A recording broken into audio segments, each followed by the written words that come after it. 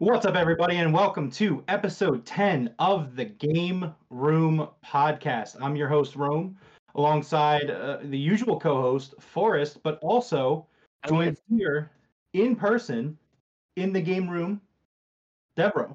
Hey, what's up? First time here.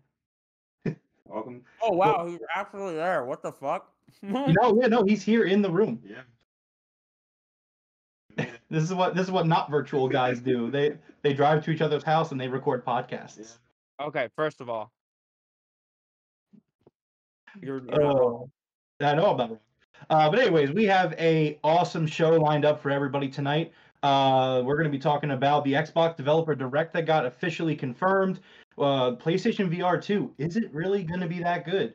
And we're going to also be talking about Skull and Bones, the delay, and what's going on with Ubisoft. So Dev, this is your first time here on the show. Basically, with the way we go about the shows, we start with kind of getting everybody caught up to speed with the news headlines of the week. So the Activision Blizzard merger. That is our news every single week. I believe it. There is. Well, it's just that. So we're at we're at the stage of the deal where there's just news about it every single week. Real quick before we get into things, oh no, Devroro, you're lighting. I wanted to give a shout out to producer Jeff, who's on the ones and twos. You gotta move that a little bit. You're killing me. Oh my goodness.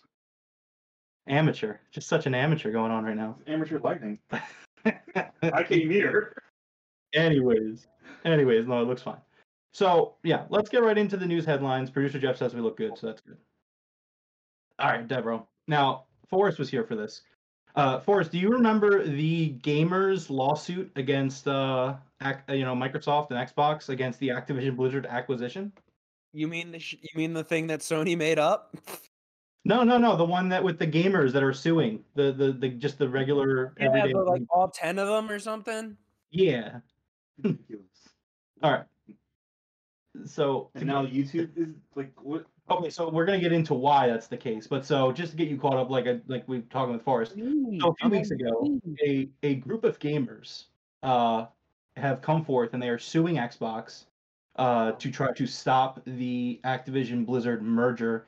They do claim that they are mostly PlayStation and Nintendo gamers. One of them says they're an Xbox gamer. I don't believe that for one fucking second. But so basically, they sued 10 of them. You're gonna have to give up with that. That's not working for you, is it? It was working for like a whole half hour. Anyways, folks, let's get into it. So, let's see here. I got a blanket. I'm ready. I'm waiting for you guys to start arguing. Yeah. So part of the court hearings involving random gamers suing Microsoft over its Activision Blizzard acquisition may be broadcast via YouTube.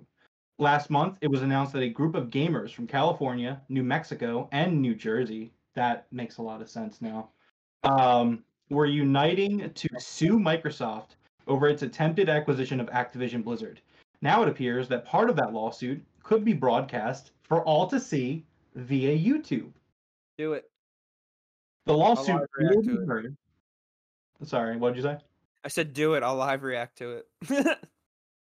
The lawsuit will be heard in the Northern District of California, according to Foss Patents, a blog run by litigation advisor Florian Mueller. The court of the district offers second-to-none transparency. Because of this transparency, parts of the case could be broadcast on YouTube. Quote, that high degree of transparency involves that judges don't let parties over-redact their filings, and that key hearings may be broadcast via YouTube.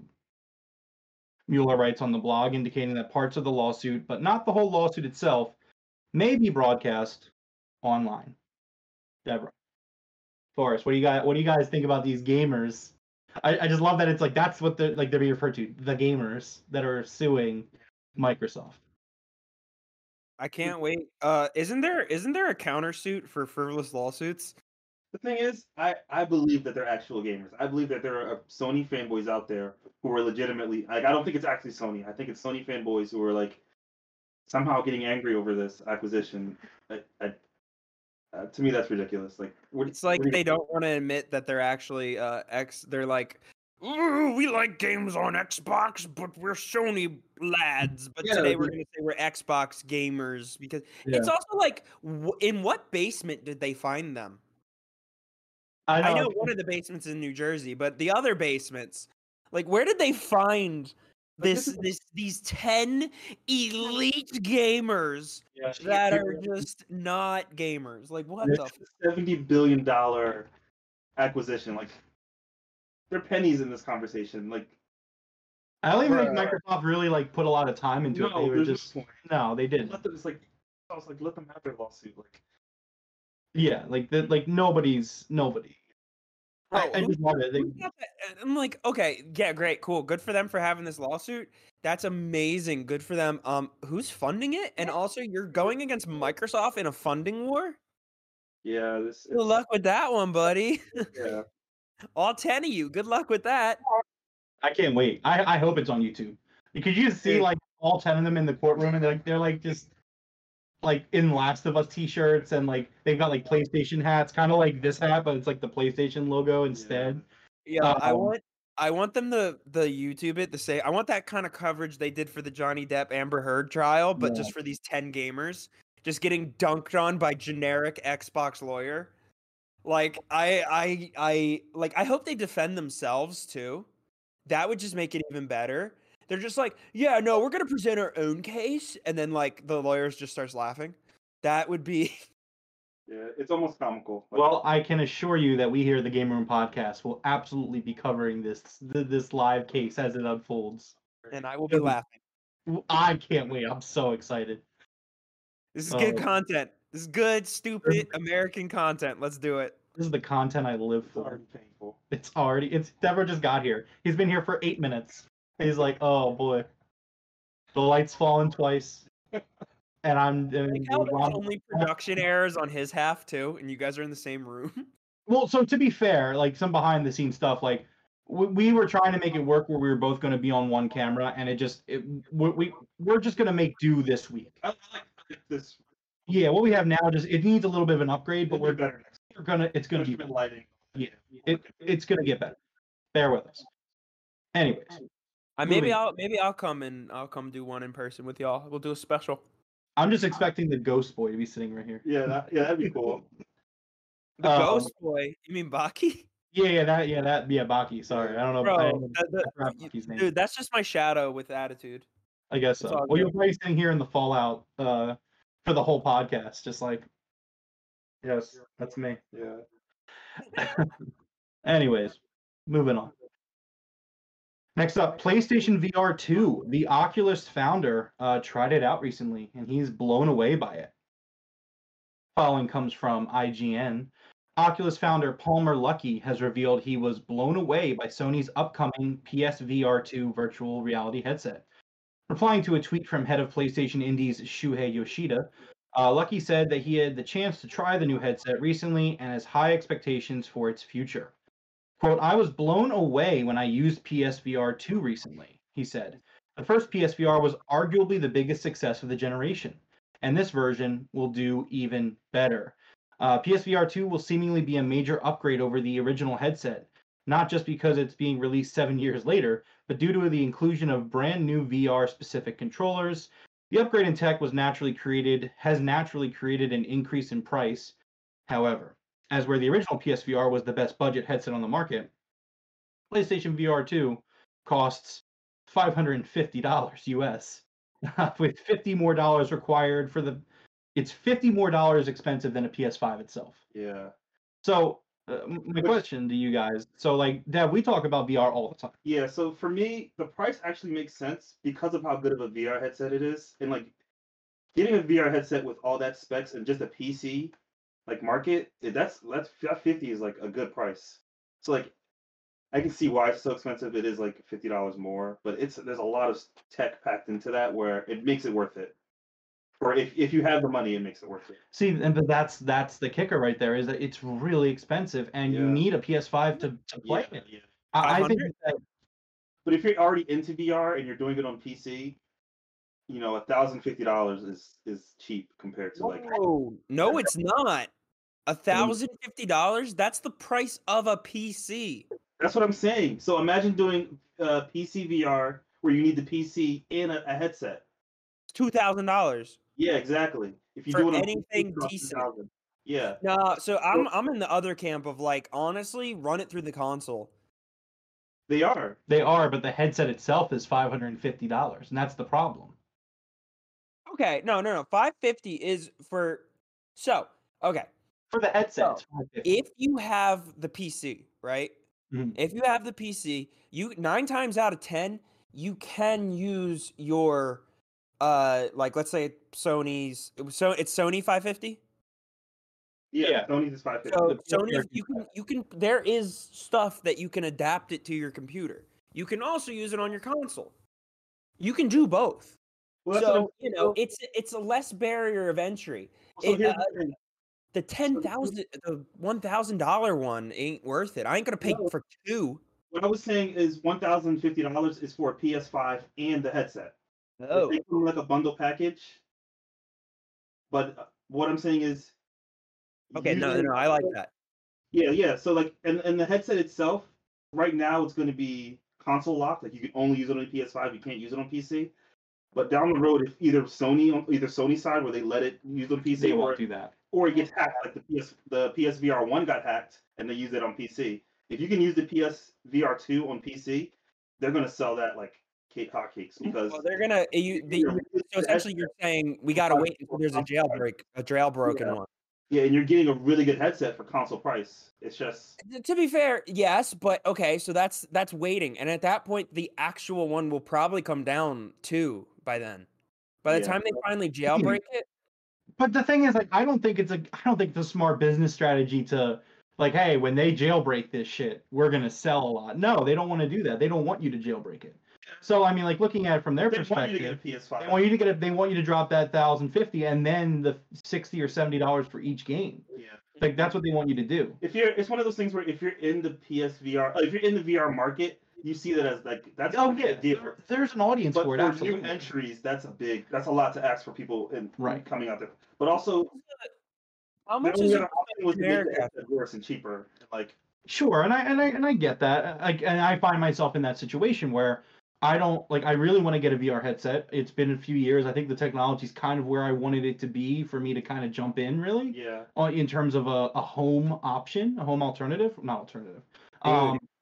But it's just it's a lot, 550, and then I have to buy the games. Deb, what's a good price for like what's a good VR headset? Because you know more about this than I do.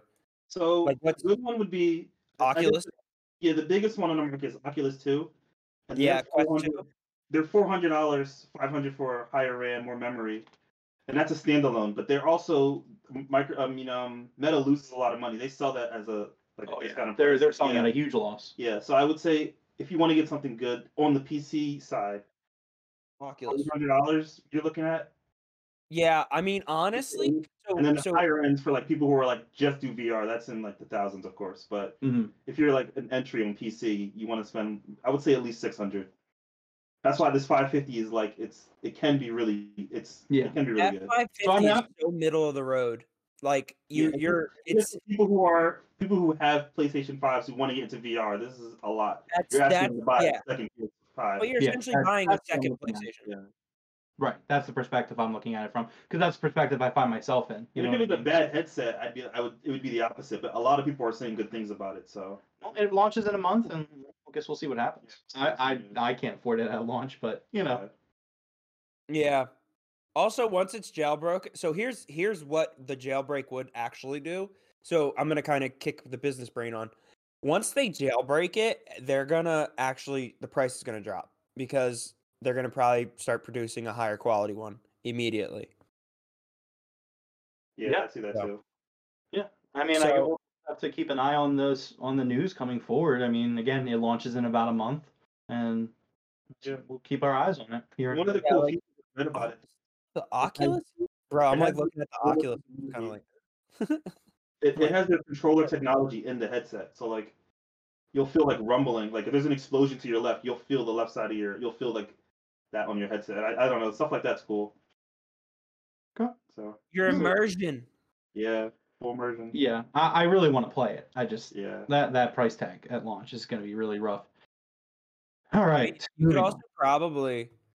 There's a few options. You could this is gonna sound weird. Best Buy might have tech demos of it, Oh, sure.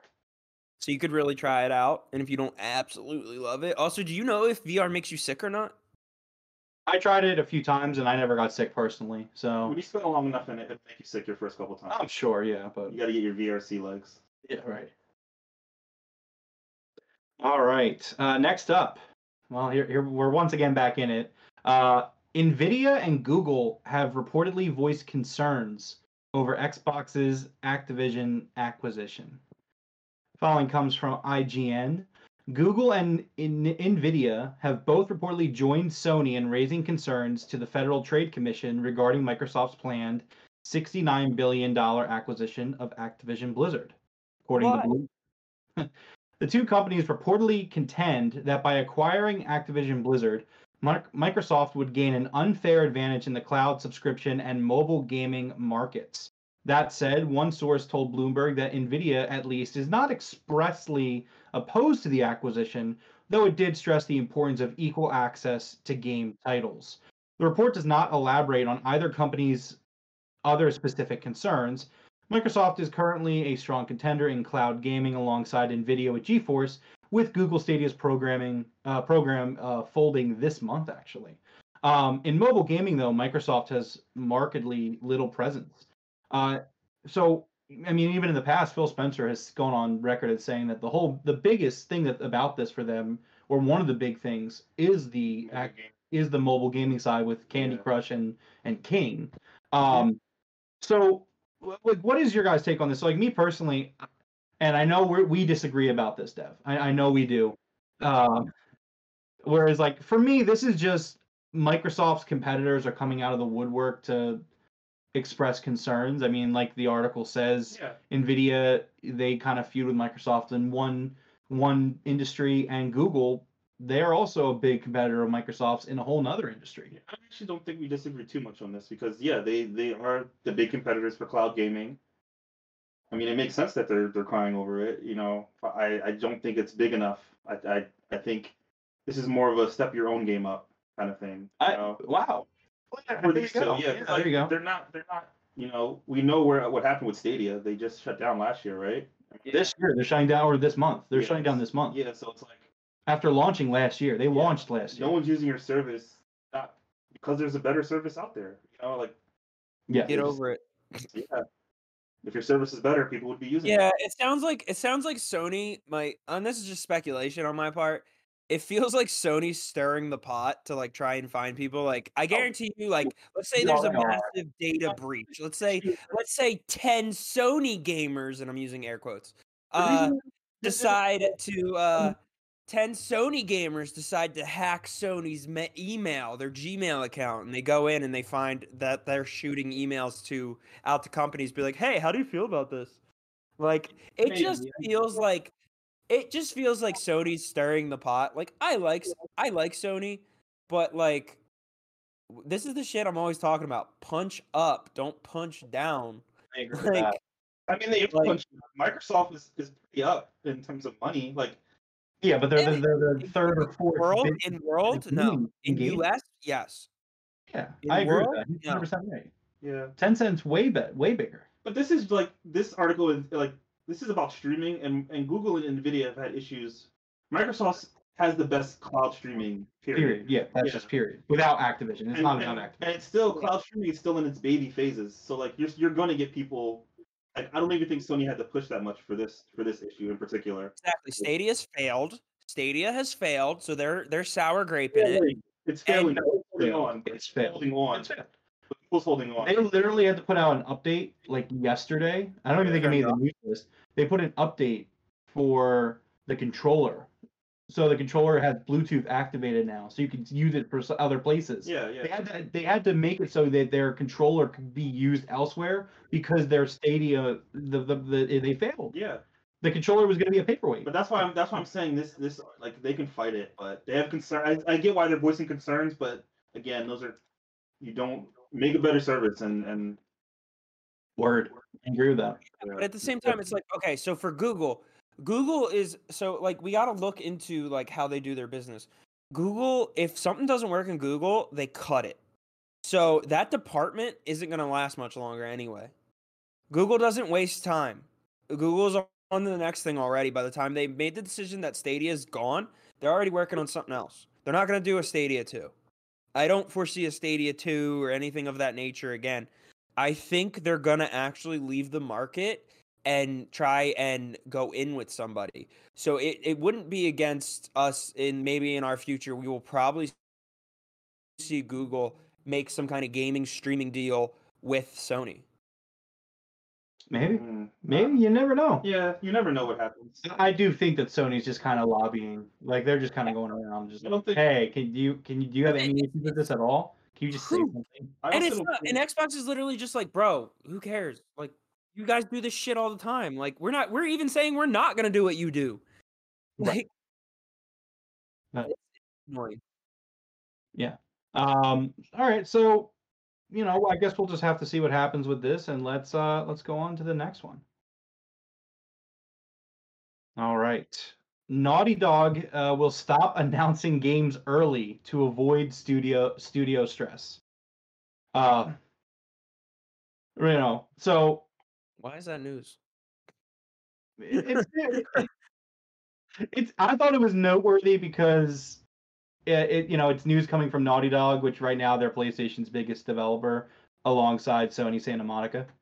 But in an interview with comicbook.com, Neil Druckmann revealed that in the past, Naughty Dog has experienced issues following the early announcement of its projects. It reportedly happened with Uncharted 4, and it happened also, rather infamously, with Last of Us Part 2.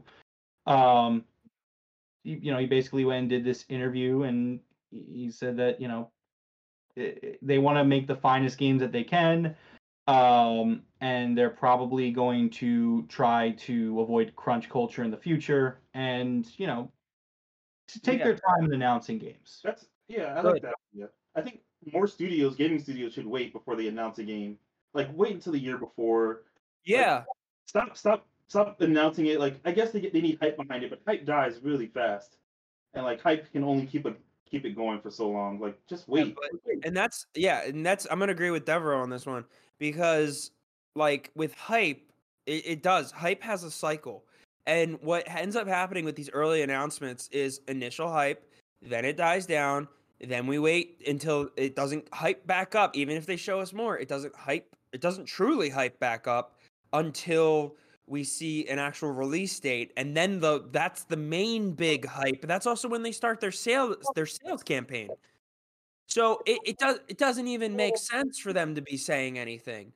Don't tell me that you're developing Uncharted 5. I don't care. Show me that Uncharted 5 is coming out next year. Yeah, that's so more exciting.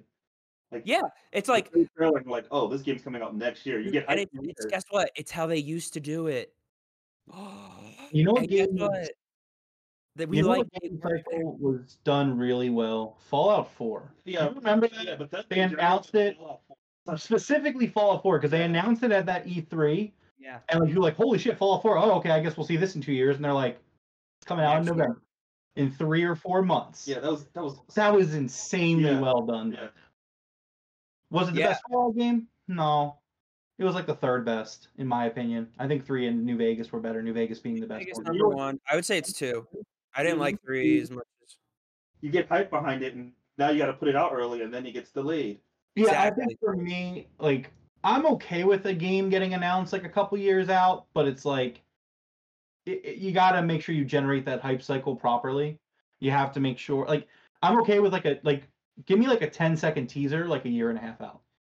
Yeah, like give me a title. Just give me like a title card. You know what I'm talking about? Like just like a 20-second thing. Like, hey, this game is in development. If you do announce it early, see you in a year. It's one of those things where if you do announce it early, even 2 or 3 years, don't show it to us until you're ready to put it. Like Fable, we saw one trailer for Fable, and they've gone dark. We know they're still working on it, and hopefully when they do show something, maybe it's out the year after. So like, just show us something, show that you're working on it, and then just go do what you got to do. Yeah. Yeah, and also to Devroro's point as well, you when they go dark, as he just said, it's they'll literally, like, I'm thinking back to what was the last press conference, the summer thing.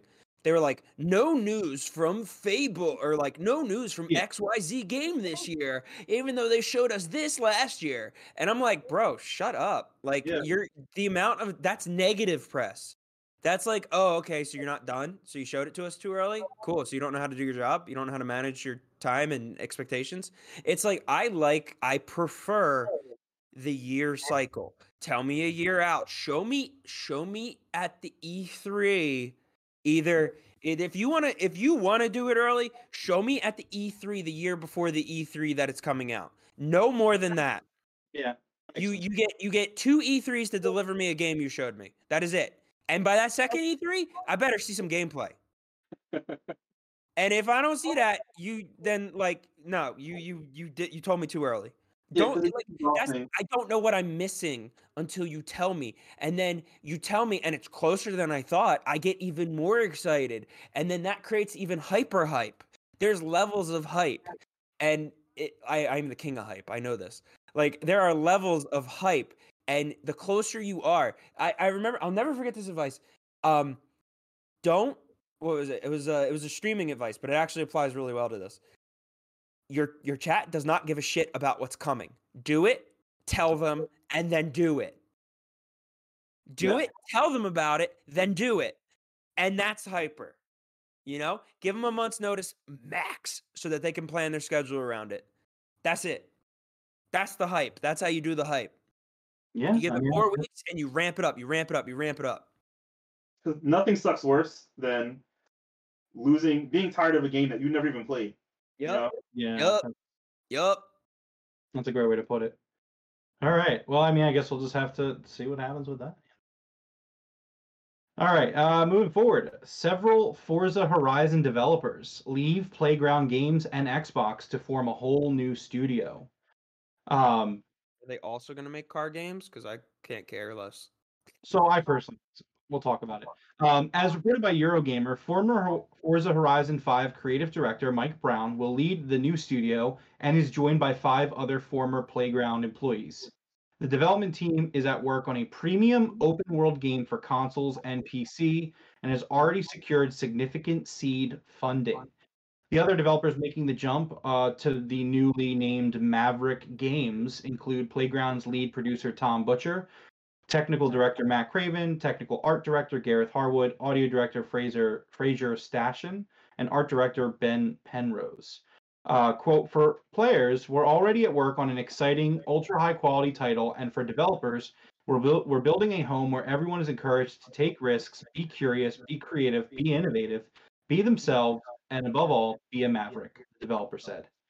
So Playground Games, so Playground Games has been focusing on Fable, actually. Yeah. So Bring up Fable again. part of me kind of wonders, could this team, and Forrest kind of alluded to it, like, are they just going to make a car game? I mean, if Playground Games is working on Fable, and they've been working on Fable for years, could it be a safe assumption that they just want to make car games? Because Forza Horizon is a really good franchise. Yeah. Really fun open world racing game. Yeah. And it really does the open world genre very well.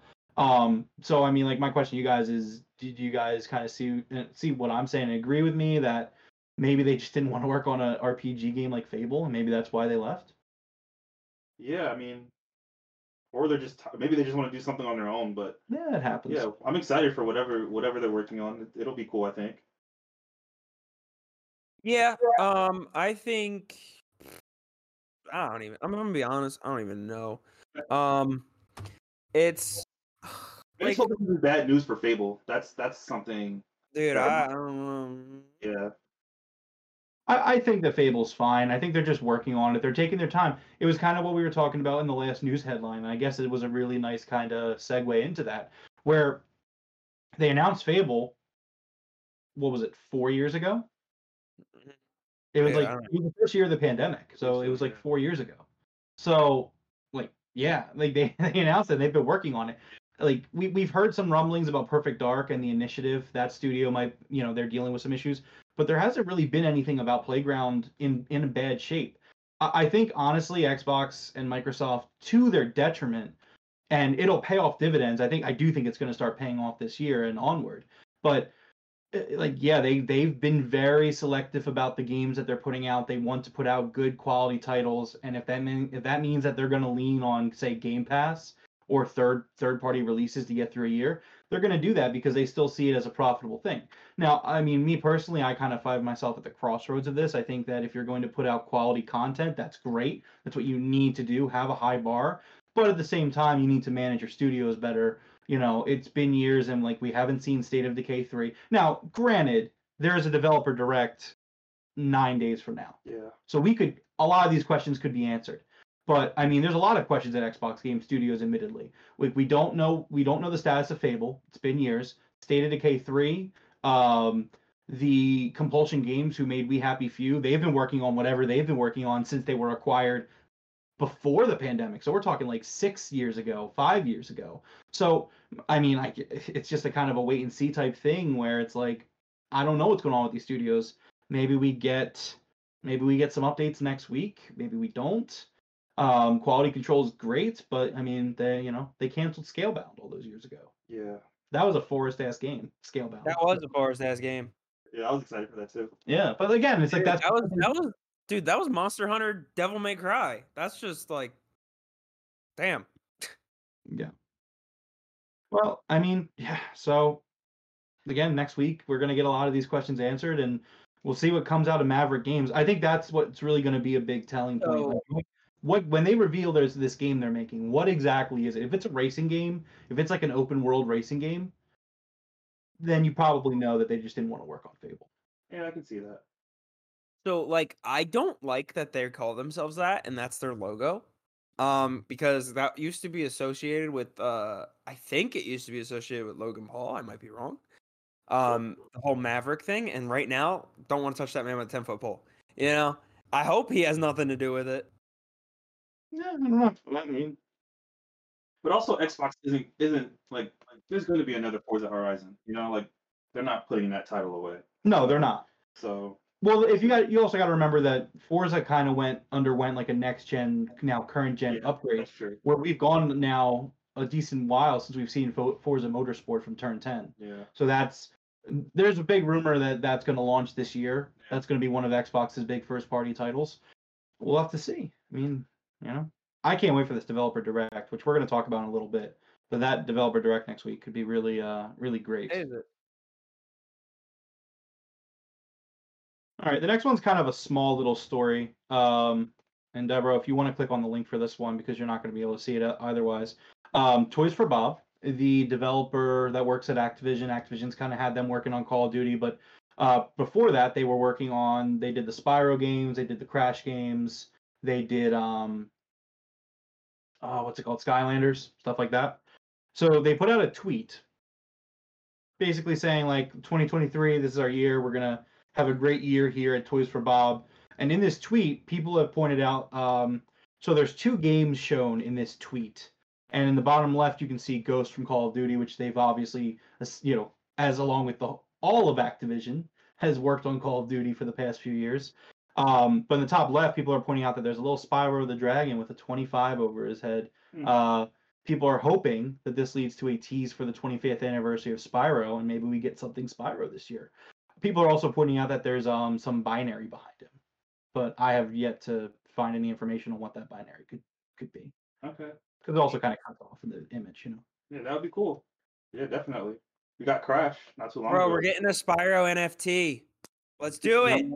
No. Let's do it. We're getting a Spyro NFT, gamers. So disappointed. Producer. So I mean, I'll just let you know now. Producer Jeff right now behind on the 1s and 2s in the background's like, trust NFTs, man. Crypto, 25-year Spyro NFT. It's the biggest year, 2023. Let's get it. Toys for Bob, NFT Spyro hitting the market. Fund it with Luna. Well, let's try to. We just made that to so sad. Yeah, that's not great at all.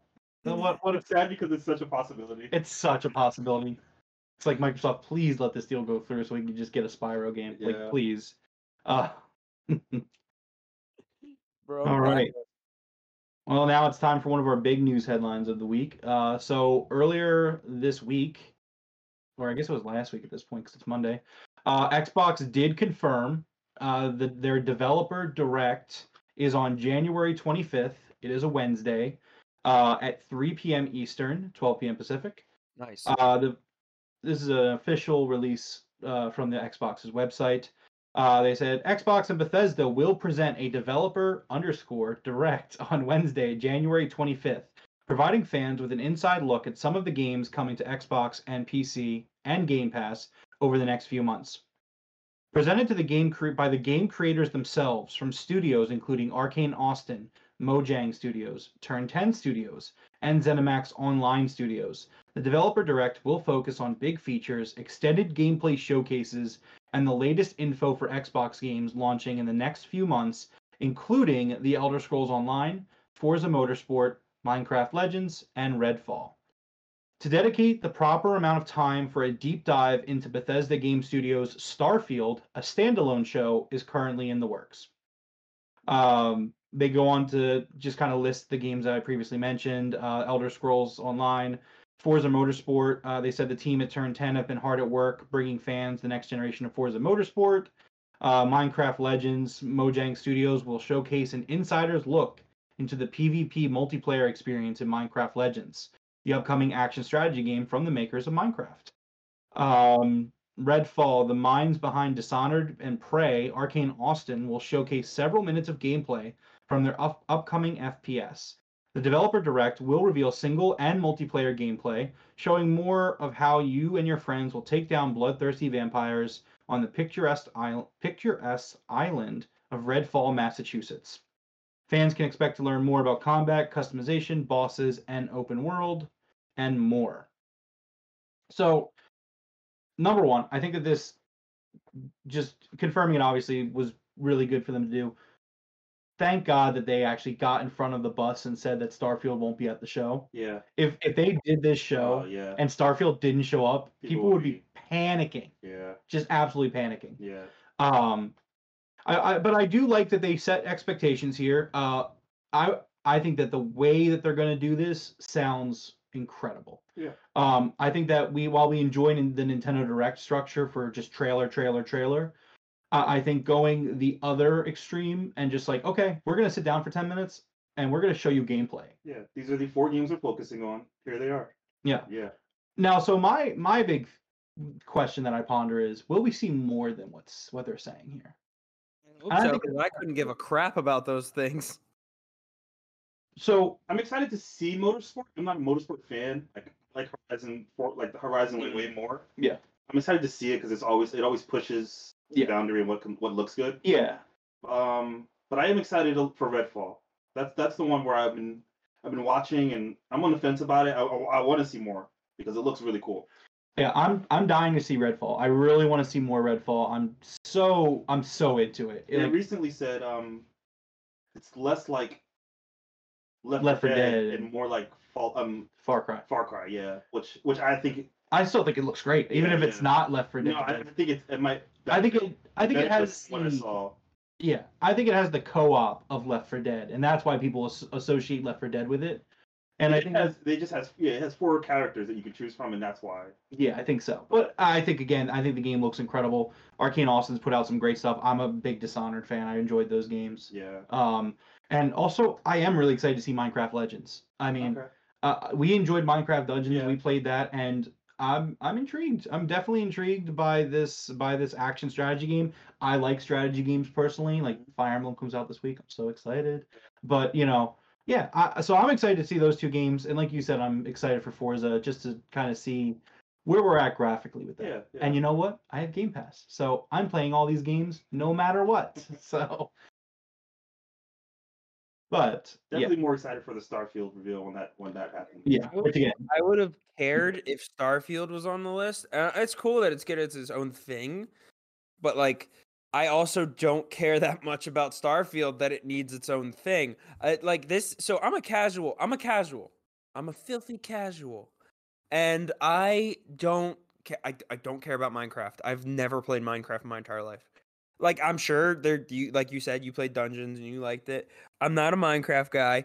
I couldn't give a crap about the car. If the car gets me from point A to point B without breaking down, it's a good car. Excellent. 10 out of 10. Don't care. Also, if it saves me money on gas, good car. That's as far as I get in the cars. Couldn't give a shit otherwise. Dude, I'm still missing a hubcap. Anyway, the Redfall, I can't do scary, so I'm kind of out on that. The game doesn't look that scary. Yeah. Dude, if I get jump scared once, I'm screwed. I don't think it's For like that, a week. that scary. Plus, didn't you play Phasmophobia? Yes, and I stayed in the truck the whole time and stole the people's shoes. That's like last night when we were playing the Zombicide, and she was on the the dumpster. I literally, so all the shoes are in the front foyer, and I just kept taking shoes and putting them back into the truck. And they're like, "What are you doing?" And I'm like, "I'm starting a shoe business. I ain't going in that house." Forrest, I would love for you to play Gone Home. Oh yeah. But don't say anything. I won't. Wait, what happened? Forrest, you should play a game. It's called Gone Home. It's like a You know, I 2 will check it and I will look at the reviews. No, I'm not don't gonna check it. one. Don't check it. Don't check it. I just want you to just play it. Just play. If you live stream Gone Home, I will hang out in your live stream the entire It's time. a really short game. You could finish it in one sitting. Yeah, it's Hey, not I very couldn't long. do Spooky's Jump Scare Mansion. It was literally just Just walk trust me. forward. Just trust me. I don't trust you. That's exactly what. Don't trust me? Jeez. That's messed up, man. You should trust me. I'm very trustworthy. I feel like the game's normal until the very end, and then there's one jump scare or something. I'm just saying. I'll tell you, if you play I didn't I'll even tell do you- Dead Space. Yeah, exactly. I'll tell you what. Yeah, we could do like a special where Forrest reviews Gone Home. There you go. Here on the game room. No. It's just me just cursing the whole time at you. Hey, man. I don't want to comment either way. I just think you should play it. I Anyway. will figure out the vibe within 2 seconds. Is it free? I don't know if it's free. Oh, I'm definitely not Yeah. gonna play it. I don't know how much it is on the Xbox Store or on Steam. If you get a Stream key, maybe. I Then have it we'll on Xbox. I'll tell you what. Next time you come and visit, we'll play it. Oh, It's a no. really short game. It's a short game. It's not long. Even just me being in the room is enough. No, it'll be great. It'll be great. It'll be awesome. Well, while Forrest is getting his life together, let's move on. All right, so PlayStation has announced the games coming in January to the PS Plus game catalog. Just going to run through it real quick and see if any of those games interest you guys at all. So coming this month to PlayStation Plus Extra and Premium members, Back for Blood, Dragon Ball Fighter Z, Devil May Cry 5, Hey. Life is Strange Before the Storm, No.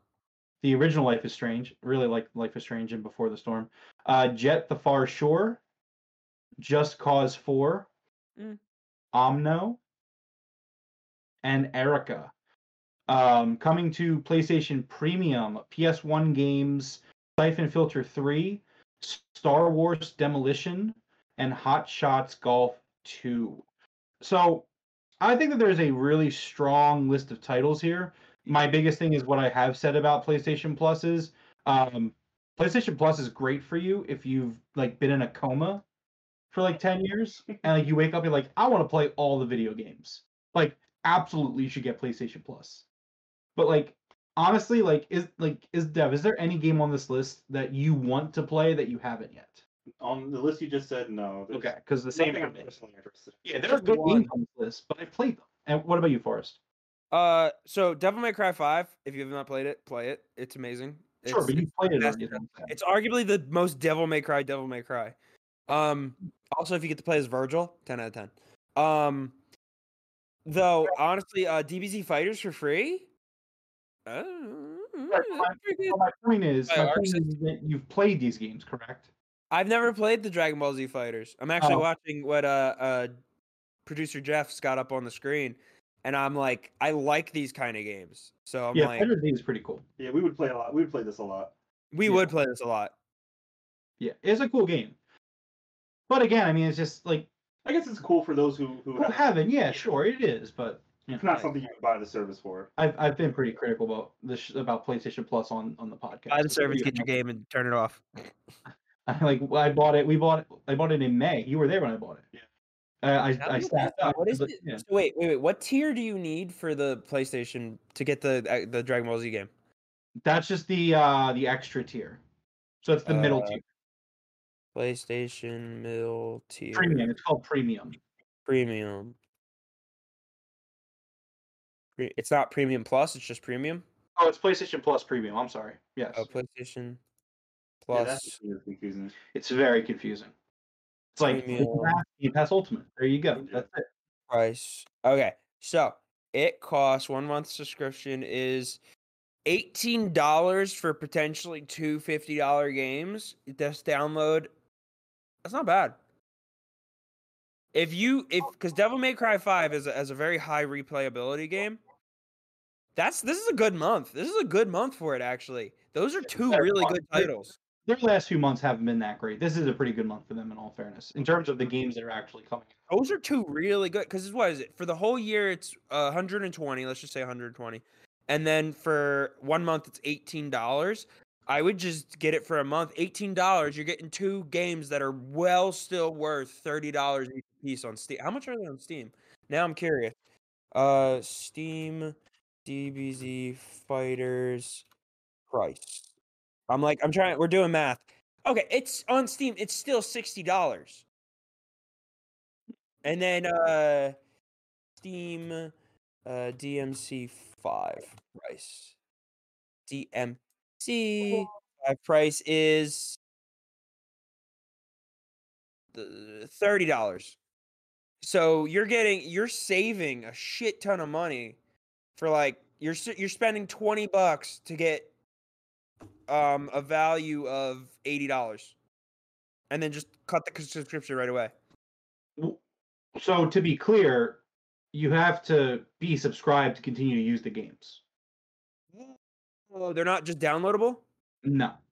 Oh, never mind. It's not worth it. Don't do it. Just go buy your own game. Own your games. Own your games, gamers. Abort. I thought it. Abort mission. That was a great 3 minutes. That's just. Fuck, go back. Go back. Bro, I did all that math for nothing. I didn't know that you didn't understand that. Yeah. Like at least with Game Pass, it's not worth it. At least with Game Pass, you can Fighters is worth keeping. That's just a great party game for when the hardcore fighter fans come over, and you just dunk on each other for like a couple hours. That's peak partying. Producer Jeff saying that Dragon Ball Fighter Z looks awesome. It does indeed. It literally looks like you're watching the show. It's really good. Nice art. It is, and it's an old school. Producer Jeff, it's an old school. It's a 2D fighter. Besides 2D fighter, done by Arc Systems, and they're like the top tier of 2D fighters. Oh, looks awesome. All right. So, anyways, enough of the math. And Forrest trying to figure out if PlayStation Plus is worth it or not. Buy your own games. Do not do this Steam crap. It's like the meme. It's like the meme where it's like all the math symbols are flying past her head, and like that's Forrest. She's like, is it worth it? And it's really I'm just adding up to 100, so it's not even that complicated. All right. Next up, not related to the topic, but it is Ubisoft. Ubisoft Plus could arrive on Xbox this month, according to a rumor going around. There is a possibility that Ubisoft Plus could be making an appearance on Xbox platforms this month, according to updates made to a string of Ubisoft titles last week. It's been noticed that a string of the titles on the Xbox store on the store specifically for Xbox platforms had been made free for seemingly no reason. It was more than a year ago that Ubisoft itself stepped out to declare that its advantageous subscription service would be ported to Xbox at some point, but until now, no further news had been shared. This is basically Ubisoft's entire library for Ubisoft Plus, which we're going to talk about Ubisoft later, so I don't want to get too much into it. So this service, I believe, has already been on PlayStation, and I mean, it would be a good idea to get that on Xbox. I mean, maybe they could even strike a deal with Game Pass. Like EA Play has a deal with Game Pass. I was just to say that. I think it would make way more sense just to make a deal with Game Pass, put your games on there. Because I don't know. I mean, but you gotta cut Microsoft a check, but so many more people are gonna play your games that way. Nobody wants to buy another subscription, you know. But keep in mind, Sony loves shelling out that Assassin's Creed money. Yeah, they do. They do. Sony definitely calls we're forgetting those 10 gamers will sue over that too. Yeah, well, Mr. Sony, he's like, hey, Ubisoft, here's some money, just keep it off Xbox. Don't put it on Game Pass. Click. Yeah, Checks in the mail. Like, I guess. it's true. It's facts. It's factual. It's literally facts. That it literally happens. But for legal reasons, it's not facts. Right, exactly. Right. It's one of those things. It's like the elite on BTE today for us saying like, oh, we had a stressful week. Like, we know they met with CM Punk. All right. Like, just stop. Well, I'm Anyway. so out of the loop on anything wrestling. I don't even watch the news anymore. That's your fault. That's your problem. You guys though. Appreciate it. What time do you guys do your podcasts? Well, we usually do Wednesdays What? at 10 p.m. and Fridays at 11 p.m. for the Broken Tables podcast. Whoa, those are really good times. Yeah, except for this week, I'm working Wednesday night, so check us out Thursday nights at 8 o'clock. Hey, Yeah, there you go. that's Or maybe later. dedication. We'll figure it out. Anyways, Is this a trailer for the new one? I have to look Producer at Jeff? Producer Jeff. Let's see. Yeah, this looks like the new one. Yeah, this is Mirage, Assassin's Creed Mirage, which we will talk about as well later. In the meantime, Microsoft announced this past week that they are making changes to the Xbox consoles in our homes in pursuit of carbon negativity. Huh? Exactly. What? What is that? So Microsoft is on a mission of sustainability for us. You are aware that gaming consoles technically do create carbon, which is bad for the environment, correct? Carbon negativity. What does it mean to be carbon negative? Well, it's when you have. What do you The mean? math is appearing again. Anyways, Xbox has updated their consoles. Users on the Xbox Insider program will notice that their consoles now default to full shutdown mode rather than standby sleep mode. Microsoft has been working to reduce the boot up time of the Xbox Series consoles to a few seconds, even from a cold power off state, and shutdown mode will also retain the ability to update games, apps, and system features overnight. Microsoft says the shutdown mode uses up to 20 times less power than sleep mode, which will multiply carbon savings when scaled up to millions of Xbox users now and in the future. Those that want to keep standby mode will get a new active hours feature to control when and if they want to move their console into a low powered state. It's like a reverse sleep timer for your TV. Kind of. So for us to put this in like as basic as we possibly can, all electronic devices, video game consoles, PCs, all that stuff, they do technically hurt the environment. Yeah. So basically, the point of this is to make it so Xbox has a more carbon-friendly footprint. Yeah, no, I'm reading that. So because there's no way to actually go negative, so essentially it's just the most you can do or create programs that will offset more carbon than is being put out. Exactly. So yeah, so that's essentially in their case, because there's no way for them to actually offset the carbon. It's to limit the carbon to the lowest possible point, which would be the things that you just said. I really thought they made that shit up. I'm not even gonna lie. I was like, carbon negative.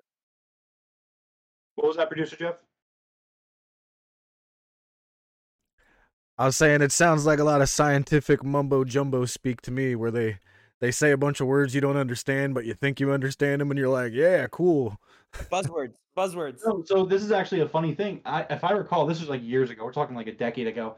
I remember reading like an article back during like the 360 PS3 Wii days. I think it was a Game Informer article where I think out of the three consoles, the Wii was actually the worst for the environment. That makes sense. Just because like it just didn't care. It's just like I'm a Wii. I'm gonna destroy the world. But what's up to TJ in the chat joining us here live on the Game Room podcast? And thank you to everyone that's currently watching us. Currently at 9 likes. If someone in the chat could help us out and get us to 10, that would be really awesome. We need to give a shout out to Day Trading Doge though. He had a bomb joke earlier that only producer Jeff and I caught. Oh, let me see. When we were talking about Forza, he's like, "I am dog pedal, Paul's no reach pedals." That's really funny. Oh, Purple's here too. Hi, Purple. Sorry, producer Jeff was supposed to tell me when the chat happened. I just happened to look. Anyways, it's okay, producer Jeff. You're doing a great job with the B-roll. Oh, Yeah, that B-roll's on point. Yeah, B-roll is fucking fantastic. All right. This one's kind of a mumbo. I feel like this one's going to end up being like a mumbo jumbo type thing, but I felt like it was worth mentioning. I Am- learned something. Yeah, there you go. Amazon Game Studios executive has stepped down as the unit struggles with hit titles. Following from Bloomberg, another executive is leaving Amazon's video game division, which has struggled to produce big hits since it launched a decade ago. John Smedley, who has 3 decades of experience in the industry and ran the Amazon Games Studios office in San Diego for 6 years, told staff Wednesday he's stepping down. Smedley joined Amazon in 2017 and has worked on various projects, none of which have been released. After a lot of thought, I've decided it's time for me to try my hand at something new, Smedley said in an email to staff that was reviewed by Bloomberg. Andy Seitz will step in as studio head while Smedley wraps up and helps with the transition, according to the letter. He says that John is a game industry legend and we're grateful for his contributions to Amazon games over the past 6 years, Amazon said. His team remains focused on bringing their unannounced projects to life. John is committed to staying on until the team is fully transitioned before he moves on to pursue something new.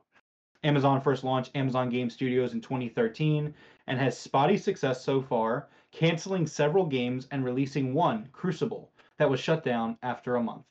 Current and former employees pinned the blame for Amazon's video game woes on former boss Mike Frazzini, who resigned last year. His successor, Christoph Hartman, has made big bets, such as a deal to publish the next game in the popular Tomb Raider franchise. When I was making the script this week, guys, and I saw that Amazon Games has been around for a decade, I was like, that's not true. There's no way. Because like other than the Crucible, which I remember shutting down after a month, I was like, what else have they put out in a decade? And they haven't put anything out. No, so what about New World, the MMO? That's not out yet, is it? Ark? What about Ark? Last Ark? No, Ark's not from Amazon. I don't think it is. Oh, I thought it was. Lost Ark is, but not Ark. I think you're thinking of two different games. He's thinking of Ark Survival. Yeah. That's not Amazon. I thought New World was out. I could be wrong. I thought it came out 2 years ago, actually. And that game, I've heard okay things about it, like 6 out of 10, 7 out of 10 kind of stuff. But like, yeah, there's nothing. Amazon Games hasn't put out anything noteworthy yet. So I can see him leaving out of frustration. You know, They only published it. they only published. Lost Ark was only published in North America, Europe, Latin America, Australia, and New Zealand by Amazon Games. So TJ in the chat's asking who's the new guy. So this is one of our new. Hey, what's up? This is our new co-host. This is Devroro. So Devroro, you know, like we didn't really do an icebreaker or anything. Devroro, what's your favorite game of all time? I'm gonna drop a huge question on you right there. I know, no thought, no plan. What like? What's your like? Just pick a game. Pick a game. Just pick a game that you love a lot that you wouldn't like. You know, later down the line you could be like, okay, yeah, that is one of my favorite games. Yeah, either way, this is in your top 20. I think we did a top 20. Yeah, we did do a while top. ago. We're gonna have to redo it for the podcast at some Okay. point. That'll be fun. I'm gonna say Halo. I'm gonna say Halo 3. Okay. Yeah, no, I remember cool. you loved Halo 3. Yeah, that makes Yeah. sense. It's a good one. I like Halo Reach more. I think Halo Reach is awesome. Halo Reach is fucking incredible. Yeah. But I think 3 was the peak though. 2 was like the hype. 3 was the top. It was the peak point. See, I disagree because I love Reach. I think Reach is the best Halo game. Which is good, and I think Halo 2 has like the crown. I think as like the most beloved Halo game. Yeah. Halo 2 is definitely the most beloved. Halo 3 was like he, you know, That was for me. That was my. That's the hype. Halo 3 is the hype, and then Reach is like, okay, guys, like we made Halo 2, we made Halo 3. Here's the end of our symphony of Halo, and it's Reach, and Reach is just the best one in my opinion. Yeah. To be fair, that was the only campaign I played. Reach. So yeah, It's so because good. you get to make a custom character. Let's go. TJ says Amazon published Lost Ark, New World, and Crucible. Out of all the big tech companies, Amazon did the best, barring Microsoft, of course. Yeah. TJ is pretty knowledgeable. He hangs out in the chat. He's a good guy. But all right, so you know, Amazon. Hopefully, they can keep knocking away and hitting those maybe get a hits at some point. Money shouldn't be an issue for them, you know. No, it shouldn't be. So, well, like again, they're going to be publishing the Tomb Raider game coming to the next Tomb Raider game. Okay. So, Fingers crossed. yeah, I mean, And I think not Square Enix, because Square Enix sold Crystal Dynamics. Crystal Dynamics is still making that game, I Oh, believe. cool. I believe. Like, I'm not 100% on that. I think we talked about it here on the podcast a few weeks ago. But I don't remember off the top of my head. Were they bought by Tencent? They were bought by Embracer. Embracer. Yeah. Another big one. Yeah. It's just another shadowy figure in the gaming landscape that nobody talks about. Like Embracer, Tencent. They're just going to pretend these guys don't exist. Like, Who are they? Who's Tencent and Embracer? What have they done? Exactly. I mean, they publish a lot. I think they're mainly publishers. Tencent has like they're in everything. Like you got to watch out for them. They're all over. Yeah, big time. Like producer Jeff just said, big time mogul in China. Just kind of similar, like we talk on the Broken Tables podcast about the Saudis and how they were dipping in everything. China's basically doing the same thing. They're just trying to get their hands in all the pots. Yeah.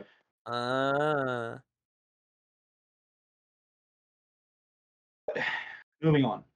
PlayStation 5 version 7.0 to include Discord and cloud streaming for PS5 games. The following comes from Insider Gaming. Their sources have provided information on what to expect with the upcoming PlayStation 5 7.0 update scheduled for March. The update scheduled for March 8th will include full Discord integration that was revealed back in 2021. I'm kind of surprised it took them that long to get that. 2 years. Yeah, right? For Discord? Isn't it? It's already available on Xbox. Yeah. And PlayStation owns Discord. Wait. So question. Wait, what? PlayStation? I didn't know that.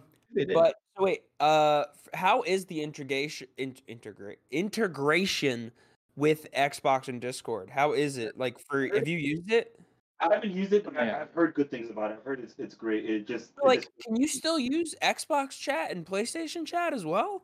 Oh yeah, I don't know if they can run at the same time, but I think the Discord, it just kind of takes the place of the Xbox party system. Which that was already a good system. I think this just makes it better. Yeah, I've heard nothing but good things. I haven't used it personally, but I've heard nothing but good things about it. Yeah, it's kind of one of those things where it's like, okay, so about time, you know? Yeah. Insider Gaming also understands that the public beta for PS5 7.0 update will start in the coming days. The completion date ending around January 30th. I missed another part of it. In addition to Discord integration, sources have revealed that PS5 games will also be streamable on the PS5 via cloud streaming to save that all-important drive space. It was said that this feature will be included in the PS Plus Premium tier. So you got to buy the PS Plus Premium for that. The feature, which is under the project name Cronus, has been in development and testing for a number of months, sources revealed. So yeah, this news is kind of just like, it's kind of about time. You have Xbox really killing it in the cloud streaming department, and then also Discord's running better on Xbox. To put it behind a paywall is kind of dumb, I think. Yeah. What's going behind a paywall? Sorry. The cloud streaming on PlayStation. I mean, is that the lowest tier? No, the premium is the highest one, I think. Yeah, that to me that's a little weird. Yeah. But like Sony. All right, so the next one, the next news headline, I'm going to actually invite producer Jeff in, and we didn't talk about this, but this news headline is pretty good for him, I think. So Warzone 2 has lost more players than it expected. According to Insider Gaming, things haven't been going great for Warzone 2 players since its November launch. From claims of cheating to crashing to other bugs, players don't appear to be very happy, and it's caused a significant amount to simply stop playing. Twitter user Charlie Intel, who's been known for Call of Duty content, they're like the big Call of Duty news leaker. Okay. Like they're the authority on Call of Duty news. Is Charlie Intel? That's where you go. Just like filling Devroro in because he doesn't play a lot of Call of Duty, nor does Forrest. So the following came from Charlie Intel. We've heard from multiple people that Warzone 2's player count dropped over the Christmas break at a higher rate than expected. It's unclear what it all means or what will change at this point. Hope we get some good updates soon. YouTuber JGod then followed the report up with a chart that appears to show just how big the drop has been since its November launch. Producer Jeff, you can look at the chart on the article. After the peak of 452,093 players on Steam in mid-November, it has fallen all the way down to 121,913 as of January 11th of this year.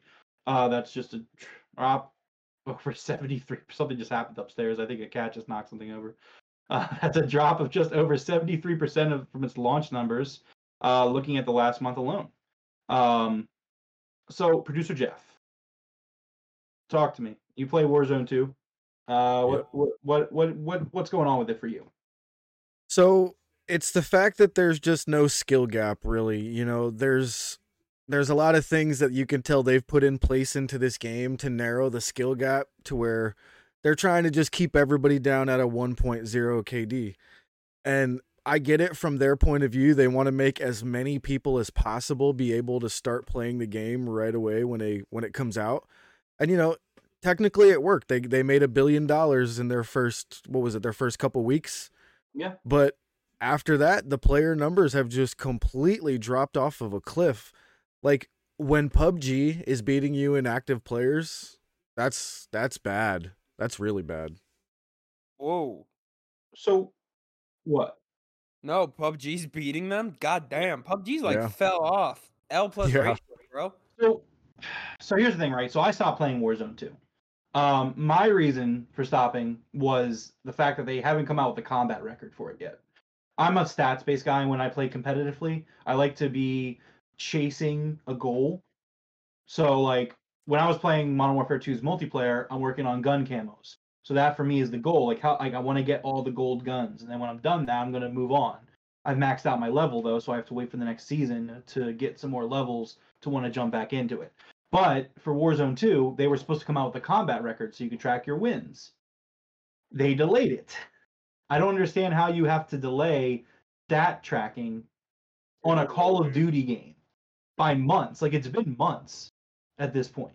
We're like 2 months into Warzone 2, and there's like the combat record's just non-existent. Because they realized if they started revealing all of the stats that they track, it's going to reveal some of the things that they've done in the game to narrow that skill gap I'm talking about. So they may delay that indefinitely, to be honest with you. Dude, they're tracking so many different things, it's not even funny in this game. So here's where it gets, like, my opinion on it kind of gets a little, like, Call of Duty fans aren't going to agree with this. I don't think there's an issue with the game itself. Yeah, I've heard good stuff about it. I think it's a phenomenal battle royale. It's not as good as Blackout. It's really not. I heard it's better than Warzone 1. It's 100 times better than Warzone 1. And I think for me, the biggest reason for the drop in player count, and this is just my own personal opinion, of course, is that Call of Duty gamers are Call of Duty gamers. It's just, and I don't know how to say it better than that. They're a large percentage of Call of Duty players. They get Call of Duty, maybe Madden, maybe 2K. God Does damn. GTA come out that year? They might get that.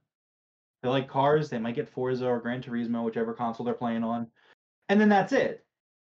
And I think that section of Call of Duty fans that just go back to Call of Duty year in and year out, they don't want it to change. And I think that Warzone 1 was just an extension of Call of Duty Modern Warfare's 2019 Modern Warfare's multiplayer, which I thought was terrible in my opinion. By extension, I thought Warzone 1 was absolutely awful. I think Warzone 2 is a really cool game in and of itself. And I think that it strays away from Call of Duty. I think that Warzone 1 was a Call of Duty game stretched into a battle royale. Warzone 2 is a battle royale. That would be the way I view it. Yeah. And I Does it think somehow works better? it does. It's a better battle royale than Warzone 1. But the Call of Duty fan base, they are going to look at Warzone 2 and say, I just want to play Warzone 1. Because they don't want to play battle royale. And that's the kicker. And that was the whole big thing, like, with Call of Duty investing in battle royale, is it's not about whether you're a good battle royale. It's, can you get your Call of Duty fan base to jump on board with it? Okay. And for me, that's my, like, I mean, I've been playing games for a long time, as we all have. That's my experienced, educated mind calling the shot on that. And I think that's what it is. I think that they went out and they made a real battle royale, and Call of Duty players did not like it, so they left. Battle royale players tend to stick with the battle royale, so therefore PUBG, people have been playing PUBG for a fucking decade. They're going to keep playing PUBG because that's their battle royale. I mean, I would still be going back to Blackout if the crowds were there, if people were playing it. I'd go back to Blackout to this day. But it's a Call of Duty game, so people moved on. I'm also kind of wondering, they said it was unexpected numbers, so I'm wondering, what they were expecting it to. Because games drop off all the time. Like your game will always drop off. Yeah. Well, I think for them, the fact that I think what was the number I said? It dropped down by like almost 300,000, 400,000, wasn't That's it? alarming. That's a lot.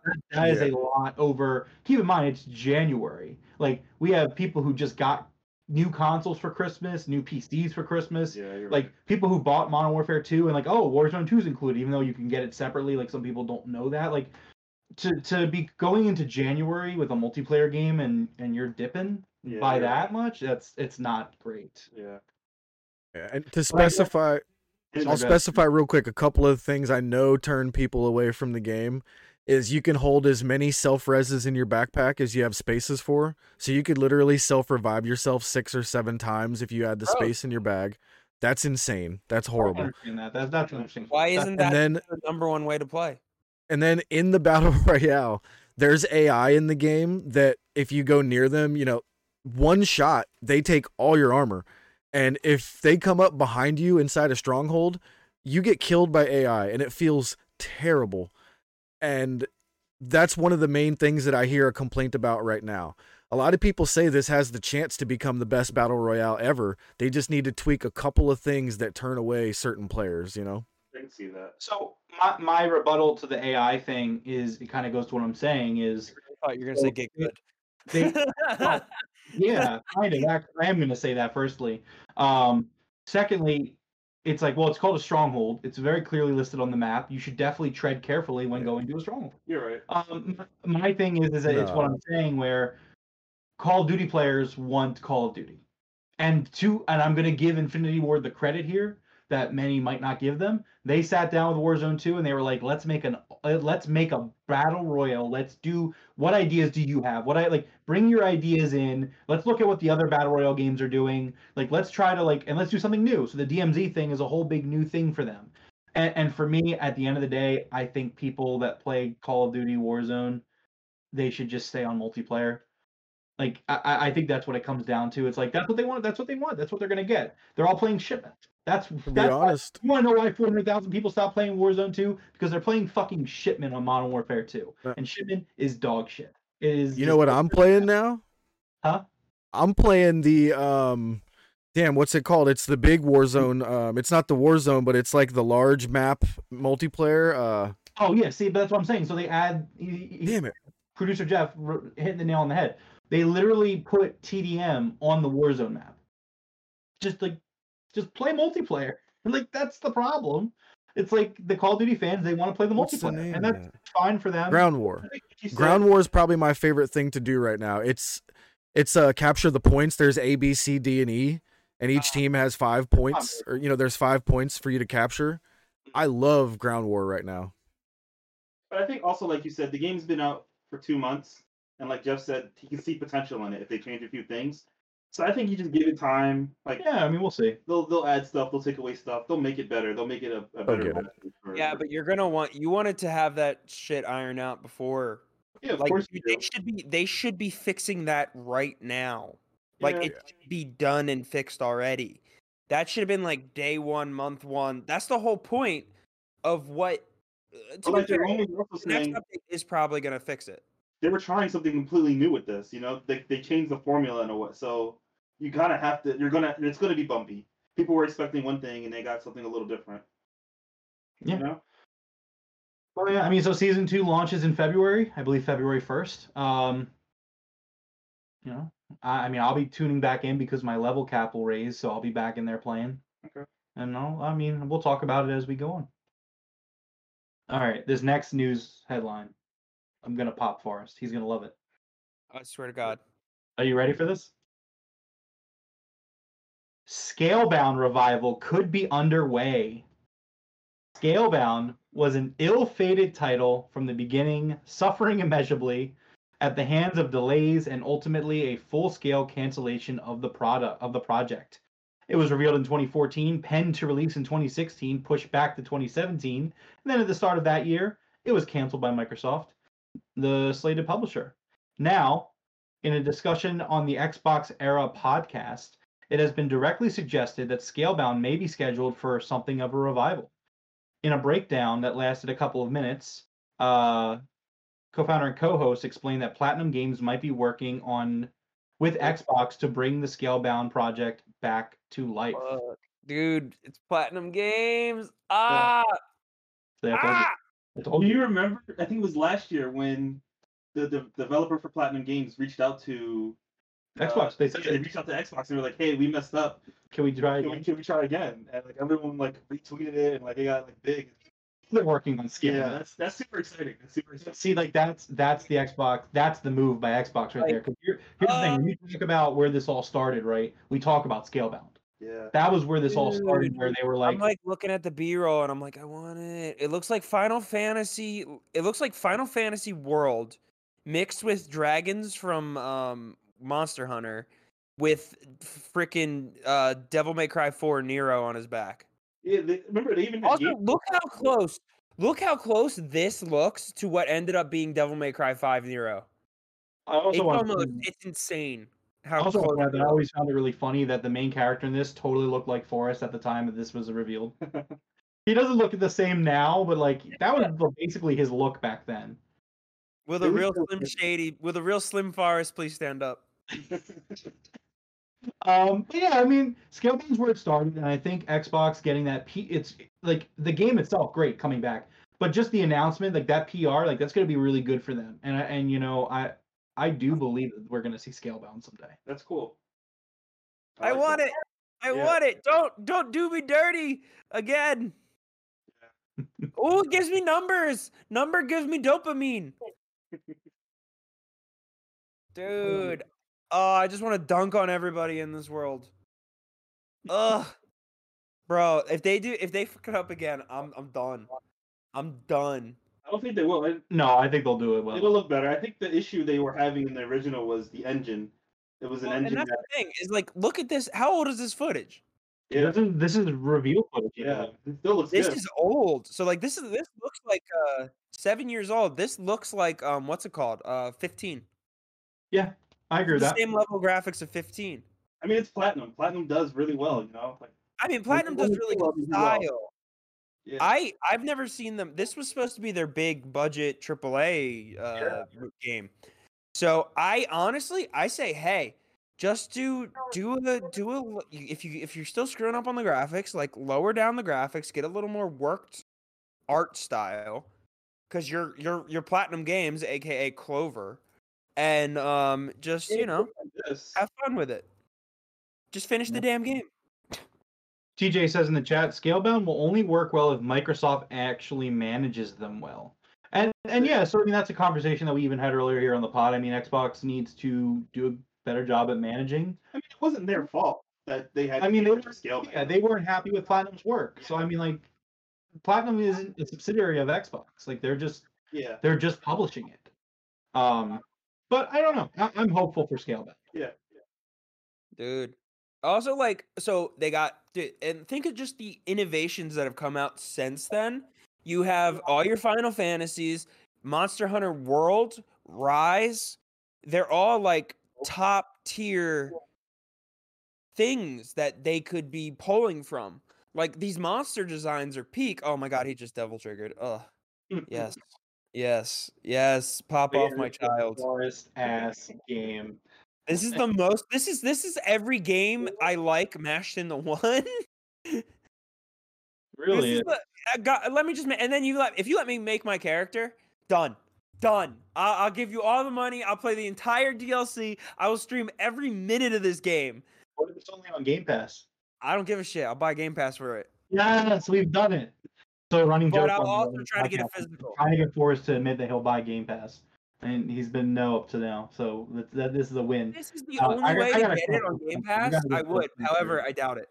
We gotta get Phil Clinton. Like he's got to make Scalebound happen. He's got to do it. Dude, I'd get it on Steam though because I want to own it. I think this will be okay. TJ said they essentially need to look at Monster Hunter Horizon, see how those guys make it work. Don't even look at Horizon. But the main thing is managed. They need to ensure that they're managed. I can understand the concern there. I do get it. I don't understand the concern there because what has Platinum done where they aren't managed? It's not about that. TJ's issue comes from Xbox's side of things, which we talked about earlier, where they need to manage their studios so their studios are putting out consistently good work. Yeah, I guess. So I think that's what he's saying. But to a standard, but like, Sure. but like they don't own platinum. It might be tricky on that side. I don't know the legal stuff, but Dude. I agree that they do need to like, hey, this is what we want. This is how we want it. Dude, it's co-op too. Yeah. I saw player 3. Dude, and he's got different dragon. Producer Jeff, send me all those trailers you have. I need them for later tonight. Oh boy. Oh god. All right. Well, let's move on before. Let's move on. Let's just move on. I'm good with moving on. Let's talk about Callisto Protocol. We have a few headlines we're gonna get through here. None of them really good. None of them really good, or neither of them really good because there's only 2. First up, former Striking Distance developers say key folks were left out of the credits of the game. Coming from IGN, Striking Distance Studios is under fire for reportedly leaving developers out of the Callisto Protocol's credits. IGN's own reporting corroborates the accounts that key names were left out of the game's credits. And IGN has heard that issues with crediting on games directed by Glenn Schofield date back further than the Callisto Protocol.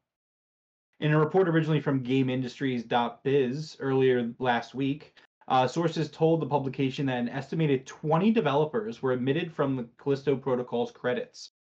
IGN spoke to 2 former employees of Striking Distance Studios, both of whom worked at the company during the development of Callisto Protocol, and have confirmed details from the report.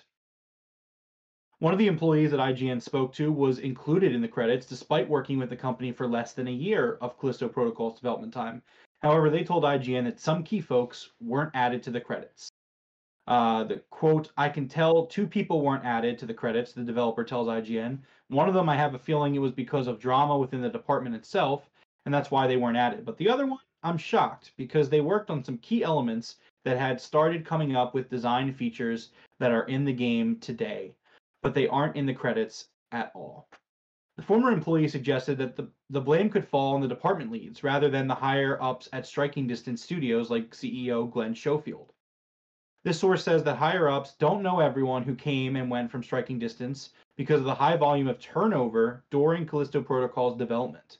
However, our second source does place some of the blame on Schofield. This former employee says that they worked at Striking Distance for over a year and were left out of the credits for Callisto Protocol. Quote, it feels really awful to be left out of the credits for these games. It is hard to describe just how bad it feels because it cannot be corrected. These discs are out there in the world, and there isn't a server-side hotfix that can be released that will magically make all the time and effort I spent suddenly be recognized. It may be simple carelessness or lack of follow-through, but I think that is emblematic of their general stance toward their employees. Just an afterthought. So, number one, if someone worked on the game, Put their name on. put their fucking name in the credits. Yeah, Like, what the fuck is wrong with them? Yeah, Like, I don't give a fuck what the reason is, oversight, or like they weren't very good. Like, you can't fuck up the credits of a video game. yeah. Like, that's like, you can't do that. No, that's not fair to anyone. That's not fair at all. Some people worked on this game, like, that's like job history. Yeah. It's like you go to apply for EA, and they're like, what were you doing for the last 6 years? I was like, I was working on Callisto Protocol at Striking Distance, and they're like, we have no records of that. Like, Dude, it's bad. That's beat. That's like what? Did they do a bad job so you took their name off the group project? What the fuck? But that's still not a good reason. If anybody contributed to the final, like, look at Metal Gear 5. Like, Kojima and Konami were fucking done. And you know what? Like, I'm not gonna grab it because it's over there. But like, look on the case. It says a fucking Kojima game. Isn't he in the game though? Like actually as a character? I think he might be, but like literally, Yeah, like, he it is. says, Yeah, this he is a is. Hideo Kojima game, and like the breakup between Konami and Kojima was before the game launched. So like Konami could have absolutely just been like, fuck Kojima. But no, they left his name in there because you don't do that. Also, you shouldn't that shouldn't be the standard Kojima level where he's close to the top. Where But you get my point. Though. people at the bottom still do. I mean, yeah, absolutely. Calling the bottom. Think about game development. I know it's all hard, but Sure. yeah, if you put work into it, Did- your name should be on it. Now my question is, did they remove their work from the game? Is their work still in the game? No, one of the quotes literally says that this person. Hold on, I'm gonna pull the quote up again. Give me 1 second. The other one, I'm shocked because they worked on key elements and had started coming up with design features that are in the game today, but they aren't in the credits at all. That is a direct quote from a developer that spoke to IGN that worked at Striking Distance. Can't they sue? I don't know if you could sue, but it's just really scummy. It's technically stolen work at that point if there's no credit on it. Let's go to the chat real quick. TJ says, if someone worked on the game, put them in the credits. I believe some companies have mandates, might be 3 months, 6 months, or a year. It's not just about you worked for the company, it's how long. And I can understand that, but I think that at the end of the day, if your work made the game, like it'd be one thing if they hired someone and like he did some concept art and they didn't use any of the concept art or like something along those lines, sure, okay. But Yeah. if anything that you did can be found in the game Yeah, because this through person, non-hacking like measures, like you got a credit. yeah, these complaints are coming from people. It sounds like these complaints are coming from people who know that their work is in the game. You know, it's not like they know that their work is in the game. They can probably see it. in Also some that way. yeah, Yeah, and also like I have two things against TJ's comment. No offense. It's just that if you're a contractor, it does not matter if you did like most music is contracted. It's not in-house, so they have to be in the credits. And then on top of it, there is a special waiver that they would have to if it sounds like you're kind of implying there's like some apprenticeship type thing before you get your time in the light, so to say. If that is what you're implying, even then there's paperwork that would also then have them not be able to talk about it anyway. Like, oh, you work under, I'm just going to use Kojima for example. I worked under Kojima for 3 months and then I quit, but I made the main character. My main character's in there. Like, okay. But you signed this thing that the credit goes to Kojima. You can't do anything about it. It doesn't seem, but then you also can't talk about it. So it doesn't seem like that's the case here. No. No, I agree. So, yeah, it's just scummy. It's scummy, as you said. It is very scummy. How do you do that? That's weird in this day and age. That's so weird. Yeah, and apparently, according to the IGN article, it says that it's not something that something Glenn's done previously. Continuing on down the article, this source one of the sources had experience working with Schofield at the director's former studio, Sledgehammer Games. According to this developer, crediting issues date back to the last few games Schofield directed, namely the trio of Call of Duty titles they worked on: Modern Warfare 3, Advanced Warfare, and World War II. Quote, I worked for Glenn Schofield for multiple years at Sledgehammer, and I heard similar rumors of people left off the credits of Modern Warfare 3. From my own experience, I can verify that people were definitely left off the credits of Call of Duty Advanced Warfare. According to this source, the narrative producer on Advanced Warfare received explicit orders from Glenn Schofield and Sledgehammer's Michael Condrey regarding the content of the credits. This source says their biggest personal snub was World War II. Quote, I worked almost 2 full years on Call of Duty World War II and was left off the credits, simply because I left the studio before the game shipped, even though I'd worked like hell for that company and on that game. Striking Distance Studios has previously dealt with criticism for Schofield's comments on a possible crunch culture at the company. In a now deleted tweet, Schofield wrote, we are working 6 to 7 days a week. Nobody's forcing us. Exhaustion. Tired. COVID. But we're working. Bugs. Glitches. Perf fixes. One last pass through audio. 12 to 15-hour days. This is gaming. Hard work. Lunch. Dinner. Working. You do it because you love it. Those are the people whose names should be in the credits. That I like. Yeah. I agree a little bit with what TJ said, but these are the people who were like, we're putting in all this time. Those names should be in the credits. I think that just yeah. to kind of close up, the former employee with experience at both Striking Distance and Sledgehammer has told IGN that crunching on Schofield-directed games dates back to Call of Duty days. People were 100% rewarded for simply working all day, every day, including weekends, and it was heartily encouraged. This problem was exasperated by the discretionary bonuses we were all chasing.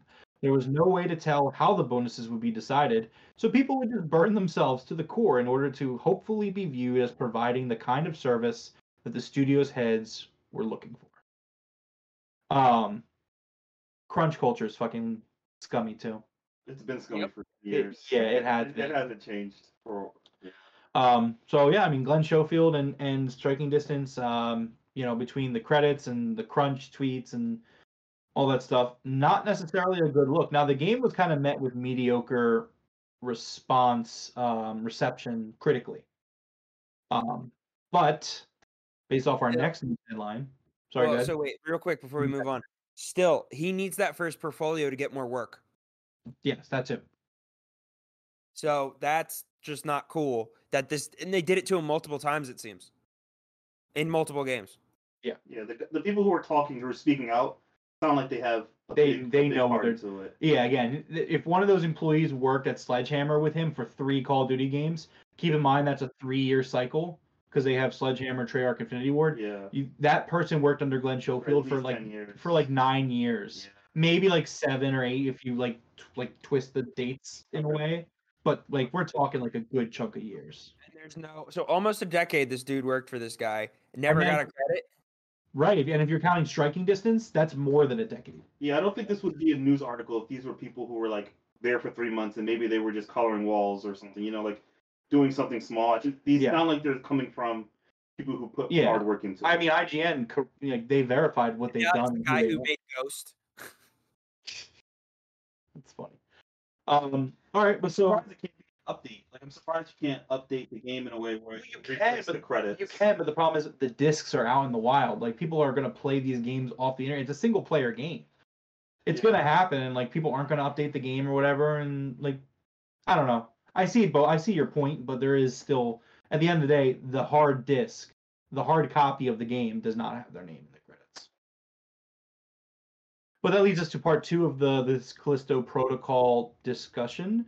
The Callisto Protocol reportedly fails to recoup its $162 million budget, and the game may be considered a financial flop. Wow, while the Callisto Protocol may have mixed reviews regarding its gameplay, it is one of the most visually stunning games of this generation, says thegamer.com.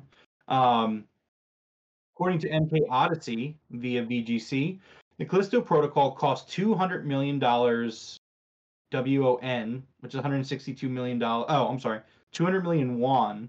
I don't know what currency that is, which is $162 million to develop. The game was so costly to make that it was referred to as quadruple A, which in game development, I've never heard of a studio refer to quadruple A and it be good. That's just one thing I want to say. That's what we would call a red flag. Yeah, when you say quadruple A, it's almost always a red flag. Okay. The only other quadruple A developer I know The is Initiative. Right. So like they haven't put out anything, and it's already like a quadruple A is thrown around a little bit though. Not often, but it happens from time to time. It's literally code for we spent way too much money on this game. Okay, thank you. Yeah, Devroro said that won is South Korean currency. Anyways, so it is a budget even more notable considering the game was a new game in a genre that is relatively niche. According to Samsung Securities, the Callisto Protocol has reportedly missed sales targets, which has forced Krafton investors to lower their target stock prices. Korean games giant Krafton published the survival horror title and had expected to sell around 5 million copies. But current cumulative sales has the Callisto Protocol at only around 2 million copies. Expectations are now that the stockbroker thinks it will be a challenge to reach the target. The game received mixed reviews, which is apparently down to its single-player focus and relatively brief runtime, according to translated article, which I think that's ridiculous. Those two things are not what make a game flop. And the poorer than expected sales have contributed to Krafton's value falling. To put the sales target into context, a title in the same survival horror genre as Callisto Protocol, Resident Evil Village managed to shift 6 million units in its first 6 months. Capcom series has a strong profile and came out to good reviews, so a 5 million target for Striking Distance Callisto was confident, to say the least. The budget for AAA games is getting increasingly expensive. They go on to say that maybe they should stop making them. no, AAA games are important to make. I think AAA games, like, I think they have their place in the industry the same way indie games do, and like all other kinds of games do. But yeah, I mean, it's just not good news coming out for Striking Distance and for Callisto Protocol in general. Yeah, I think people were expecting a Dead Space, more of a Dead Space game, because that's the same guy who did Dead Space, and it didn't get there. And then also on top of that, you have the Dead Space remake coming out soon, so it's like. Didn't that just come out actually? No, they put out another trailer for it, but it's coming out soon. It's coming out sometime this year. What? Dead Space remake. That comes out next week. Okay, so that comes out. I think. Yeah, that comes out next week. People, if you were like, I feel like more people were waiting for that than the Callisto Protocol. Like, that's a It fair didn't even point. go The timing could be really for bad. yeah. timing could be bad there. Like, it maybe, and I also heard it doesn't live up to Dead Space. You know, like what people remember from Dead Space. It's. Yeah. I don't know. Visually striking game. Yeah, very pretty game. But well, Forrest wouldn't find it pretty. Oh yeah. No, it's spoopy. I'm done. Where is wait? This is unrelated, and I don't know why, but my brain just unlocked a memory that's happening a lot today. Anybody remember Infamous? Yeah. Where's Infamous 3? Where's that at? Infamous 3 came out, didn't it? Or am I thinking of Infamous Second Son? Yeah. Son. One was the last one for the PS4. Yeah, there were 3 Infamous. There were 3 games, yeah. Are they getting a new one? Is there anything on the Infamous front?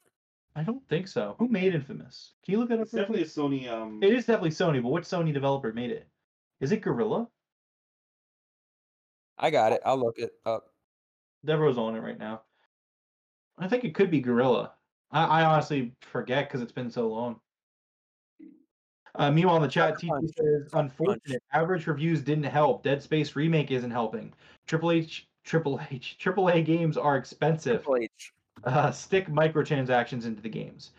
I don't really necessarily agree with sticking microtransactions into games. Why? I think Why micro? I think TJ's saying go microtransactions to help cover costs. I don't agree with that. I don't think a good game needs it. I mean, look at Star Wars Jedi Fallen Order. I don't think that game had any microtransactions. So this is where, like you mentioned before, this is a very short game. I don't even know where microtransactions would fit in this game. Sure, yeah, but I mean, again, one playtime. Put another quarter in. I mean, again, I know it's under the Star Wars banner, but I think you look at the success of Jedi Fallen Order, and that's all you need to know in terms of like you can make a AAA strictly single player game that's going to sell very well. You don't need microtransactions for it. You just got to make a good game.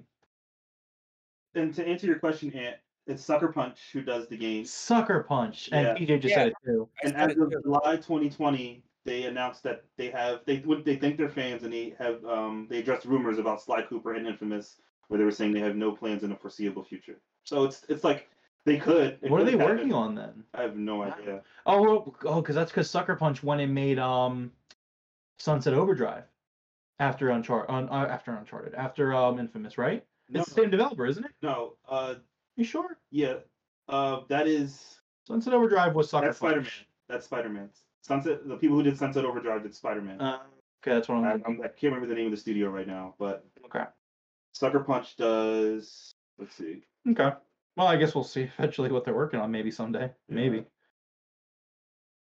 Ghost of Tsushima. Oh, there you go. That's what it is. Yeah. Insomniac did Spider-Man. I think they're working on the sequel for that. Insomniac. Yeah, Insomniac did. Is doing Spider-Man. They previously. Yeah, you're right. Yeah, so Sucker Punch is doing Ghost of Tsushima. Yeah, you're correct. That's cool. Ghost of Tsushima was great. Yeah, he's like Ghost of Tsushima. Ghost of Tsushima. I still need to play that. I'm getting caught up on the PlayStation games from last generation. You never played I that? have it. Yeah, I just haven't played it. It's so pretty. I know. It was like the next. I didn't play it, but I watched Hime play it. I watched my wife play it. Mhm. I literally like I didn't even want to watch her play it. It was just so pretty. I just sat down and started watching it. Yeah, I fell behind on the PS4 era, so now with my PS5, I'm trying to go back and catch up. And like I said, I played Horizon and God of War last year. Loved both of them. Gameplay wise, I think it fits around like Horizon, Assassin's Creed. Yeah, it's Assassin's Creed mixed with like barely Sekiro. Yeah. Mostly, I would say mostly Samurai Assassin's Creed. Okay. All right, let's get to our last news topic of the day before we move on with the show. This actually came out today. It is our final update of the day for the Microsoft Activision Blizzard acquisition. It's not a lot, but it is newsworthy. A meme at this point. I can't. We say that every week. I'm so sick of saying Microsoft Activision of Activision Blizzard. I'm so sick of saying it. You ready, kids? Hi, Captain. Oh, Activision Blizzard. All right, so Microsoft's Activision deal is going to continue to face EU scrutiny. Microsoft is reportedly likely to face objections from the European Commission to the acquisition. Reuters is reporting that the European Commission is preparing a statement of objections to the deal, which will be sent to Microsoft in the coming weeks. Microsoft may be forced to offer more concessions to the EU after it tried to ease concerns with the 10-year deal offer for Call of Duty to be on Sony and in the agreement with Nintendo. So basically, all that this update means is that the EU is getting ready to ask for more shit. That's annoying. It's very annoying. It's like, okay, like, it's just an annoying thing where it's like this deal should just go through. Yeah, if you know what, do a 15 or 20-year thing and just get it over with. Just seriously, yeah. Like if your plans are to keep it on there forever, just do 20 years. You'll make people happy. Right? Because like the problem is that I completely understand where Phil's coming from. Where like it would be really stupid legally to be like a contract that says, "Hey, forever." Yeah. Like that's dumb. There's no contract like that. Even like I'm sure Game Freak and Nintendo, like they don't have a forever contract. It's just like, hey, we'll touch base in a few years. Like, because Microsoft, Nintendo doesn't own Game Freak. They're a second party technically. Okay. I could be wrong, but they're not. Game Freak is not a first party developer out for Nintendo. No, you're right. They both equally own Pokemon. Yeah. So it's like a 50-50. Yeah, but my point is that like there's more to it than that. You know what I mean? Yeah, it's like I don't know. Just do like a 20-year. Like it's bite the bullet. You know, Microsoft will just they'll be forced to keep it on other consoles for 20 years, which is a good thing. Sure. And you know, just get the deal over with. I mean, I don't know. Yeah, I agree with that.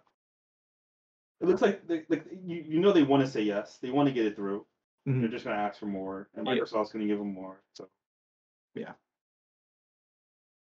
All right, well, that's the news headlines for the week. Devroro, so at this point of the show, we go through the game releases for this upcoming week, and we talk about if there's anything we're looking forward to. Okay.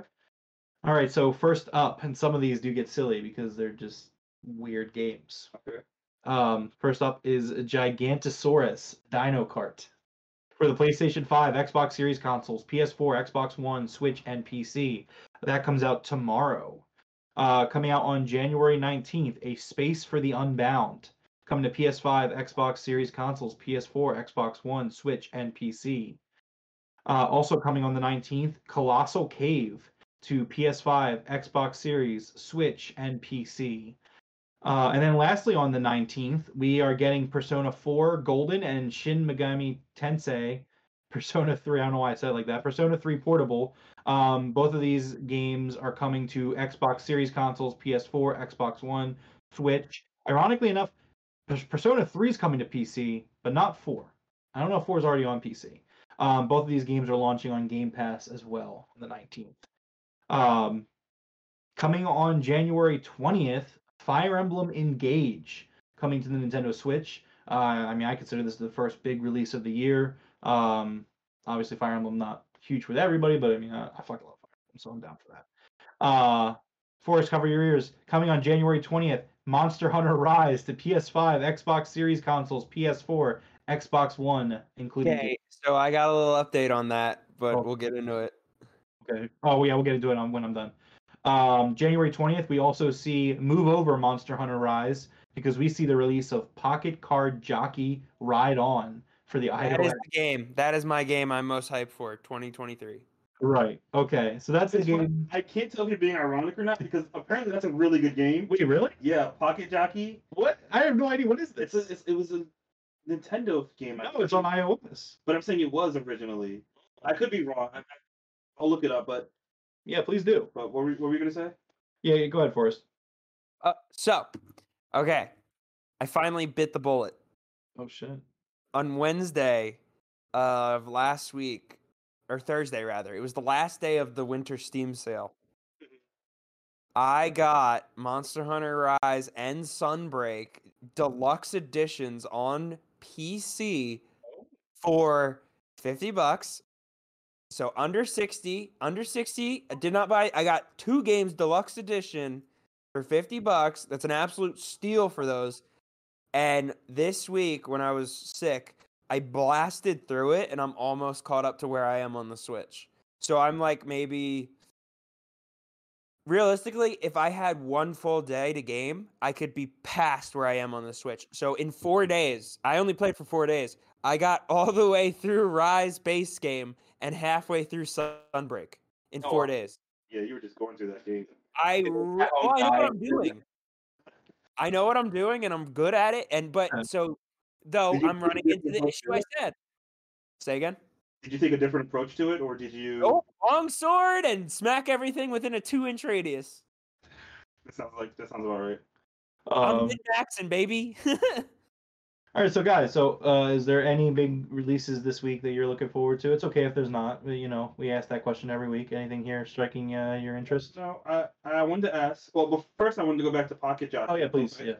So it was published by Nintendo. Uh, It is a cult classic. I've heard it. I've heard the name thrown around. People love this game. It was only on the Nintendo 3DS, so having it come to iOS is like a big deal. oh wow. Look at Bro, that. do you have your phone? Yes. Okay. But I wanted to ask: are you gonna play Monster Hunter because it's coming to Xbox? I mean, a realistic, honest answer is that probably not. Okay. It's not that I have anything against it. No, genre, dude. I don't know if it's my kind of game, and also I don't know. Like, there's just so many other games I'm trying to get through. Especially because my biggest anticipated release this week is Fire Emblem. I'm about to dive into Fire Emblem this weekend. Yeah, dude.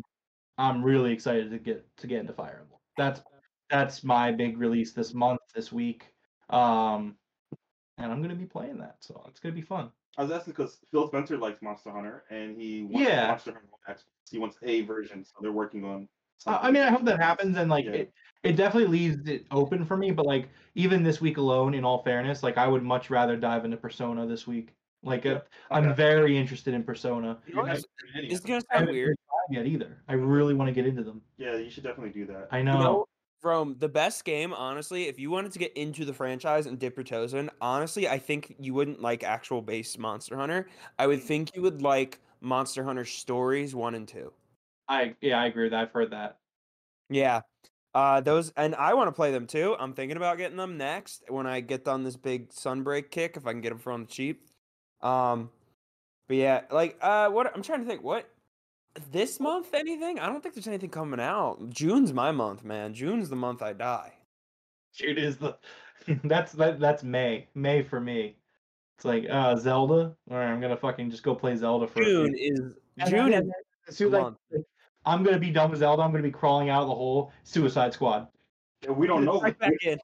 But they said the first half of the year. And then Redfall is probably Redfall is most Should be a likely summer May. game. It's gonna be a May game. Yeah, And then Garfield's May. Garfield first half of the year. yeah. So it's like, That's June if they oh keep boy, that. oh We boy, oh don't even boy. know what we're getting for Nintendo.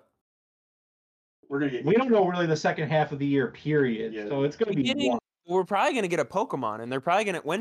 Have they announced anything for their next direct? I hope So there's- Black and White comes out. That'd be cool. That would be really cool. There's some rumors floating around that we might get a direct within the next week.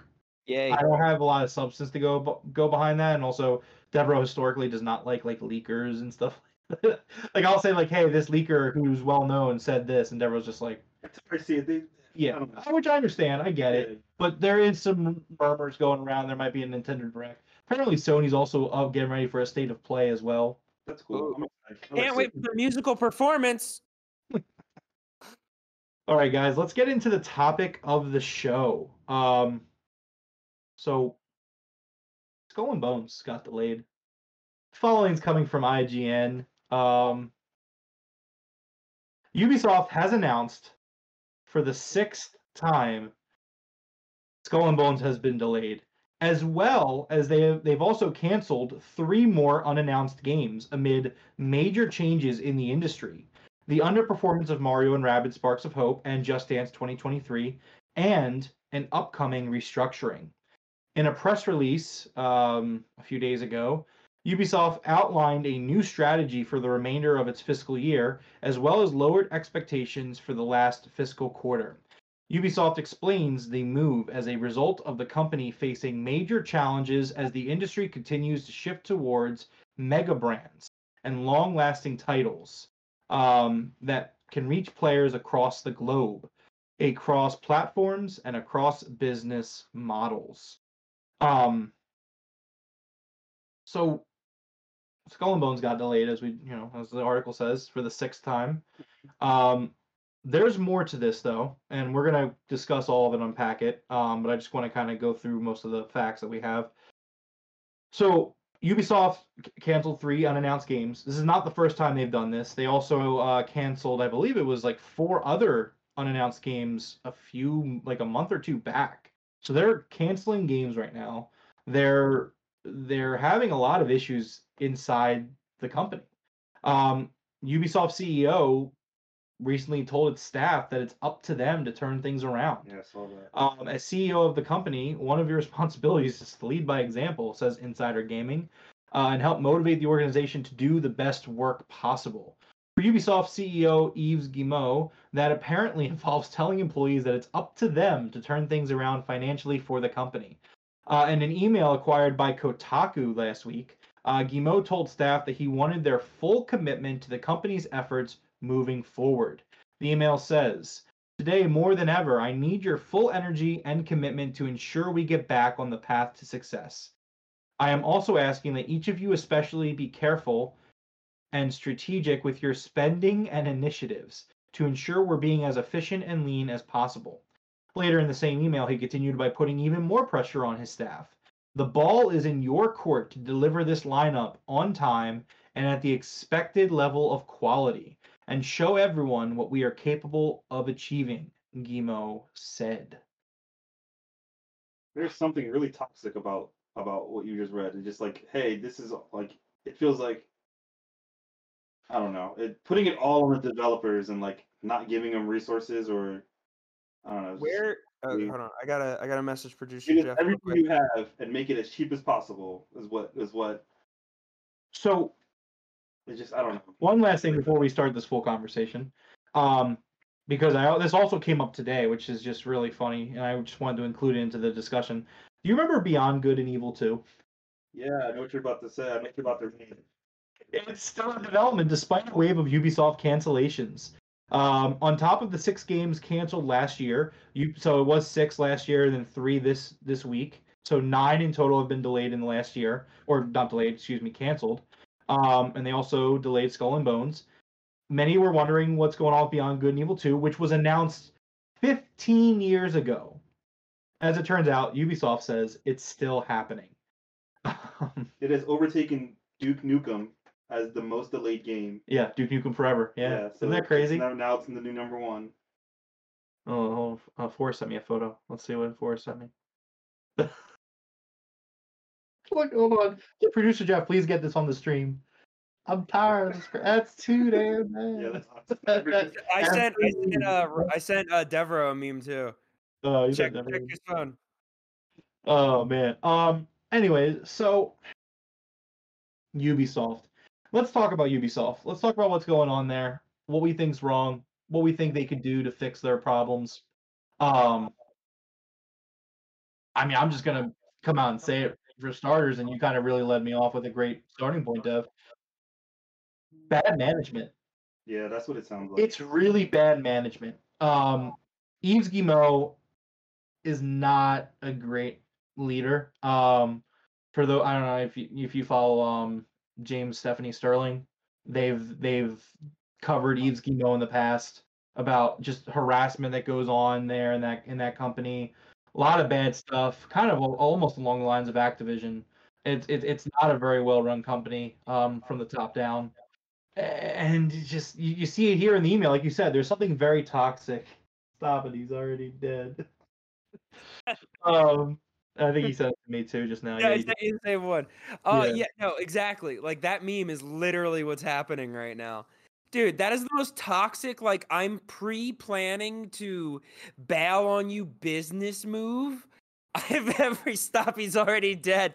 The CEO of Ubisoft, right there on the screen. Yes, he's already planning to dip on them and blame them. Yeah. I just it's just not it's not good leadership, and that comes from 101. top down. I mean, you like fuck you to say the ball's in your court, developers. Step Like down, dude. Ubisoft. So here's a big thing that I have an issue with Ubisoft, right? Is the Ubisoft as a company, out of almost anyone in the games industry, maybe EA as well, complete trend chasers. These like Ubisoft will literally drop everything they're fucking doing instead of making the game like the best game it can be. They look at these games as live services, like we've discussed a lot in the past, where like you're just chasing trends. Like, okay, live services are big. Well, we're gonna make Assassin's Creed so fucking massively open that like it takes 3 months to complete, and you're gonna hate yourself by the time you're done with everything that you can do in that game. Like, it's not a healthy way of making games. It's just like they made a few like no one remembers this, but they made a battle royale, right? They made a Tom Clancy's Ghost Recon battle royale. It was completely made, completely finished. A month before launch, they canceled it because there was no interest in it. It's like, why are you making that? Like, why are you making that game? Nobody wants to see it. And they just wanted to get back in Battle Royale. So then they made that other one that I forget the name of that already died. Like, they're like, Ubisoft is just constantly chasing trends. Yearly releases of just trends. Like, yeah, go ahead. no, I mean, that's pretty much my point. They're just constantly chasing these trends that's ruining their franchises. Yep. And it's sad to see. You know, could we just get a Splinter Cell game? I know that there's a remake of Splinter Cell coming, but my point is like, how long have we gone without a Splinter Cell game? People love Splinter Cell. And I know that Ubisoft is big. They have studios in a lot of countries. I don't know. It almost feels like they have a lot on their plate. Like sometimes it just feels like their hands are in a lot. So it's like when they cancel 3 games, I get it. They canceled 9 games. It sucks. But they're still putting out stuff.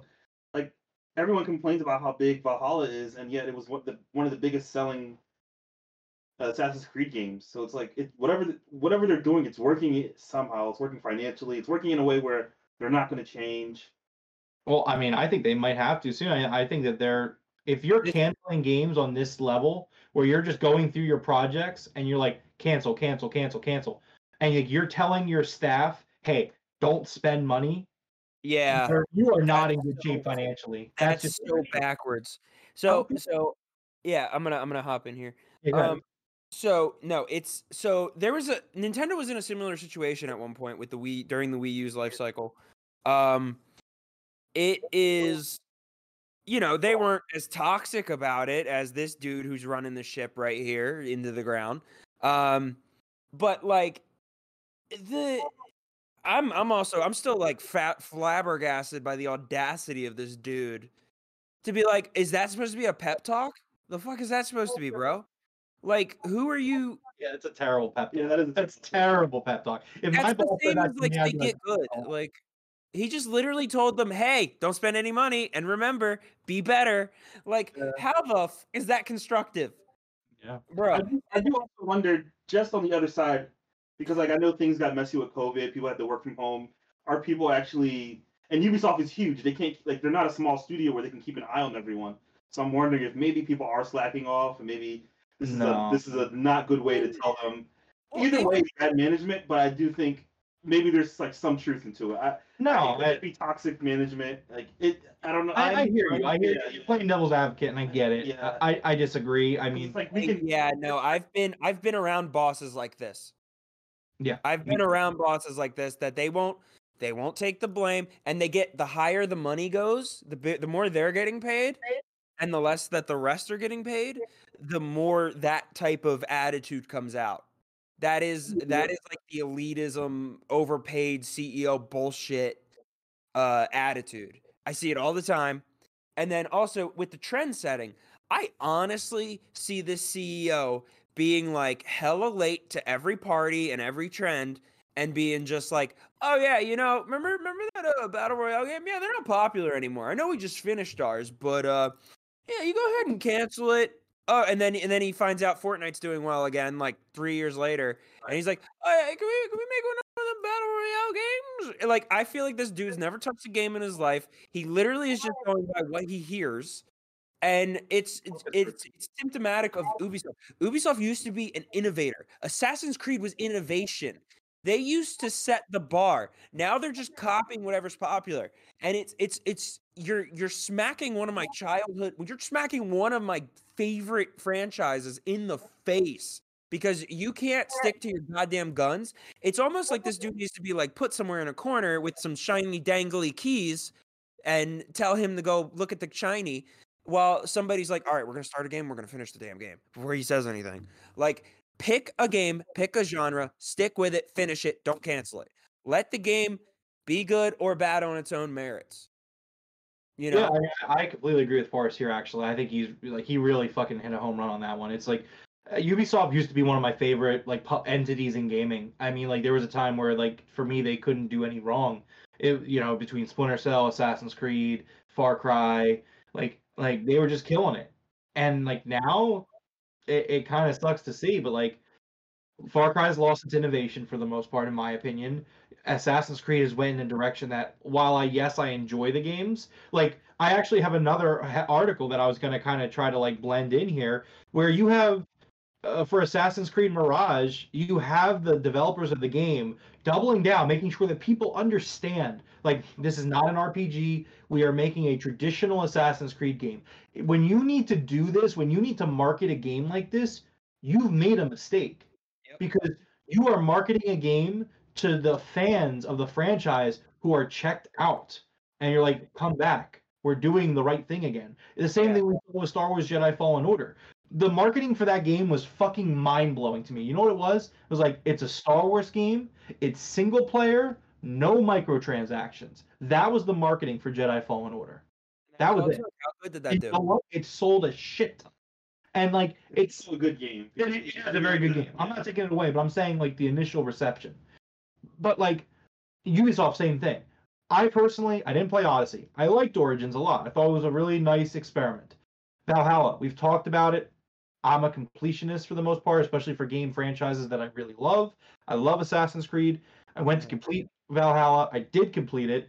I spent like 2.5 months, and I fucking hate that game now. But you did tell me you enjoyed the first. I enjoyed the first 50 hours. 40 hours. I enjoyed the first 40 hours. Enjoyed the first 40 hours. I think, and then I should have gotten out. Yeah, it was too much. I think if you had gotten out, it would be a positive memory in your mind. Yeah, absolutely.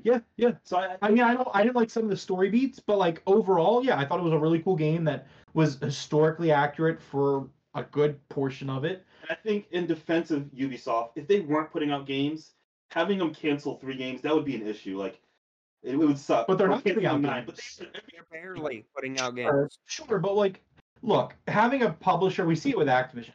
Having a publisher rest on their laurels and put out one game, like, this is fucking Ubisoft. These guys own like 10 developers. Yeah, they're massive. And they're putting out one game a year. Like, that's a problem. You want to talk about Xbox mismanaging? Like, that's mismanagement in gaming. It sells. That's the thing. We want to punish these developers, but we're giving them our money, and the game is for 40 hours good. So it's like.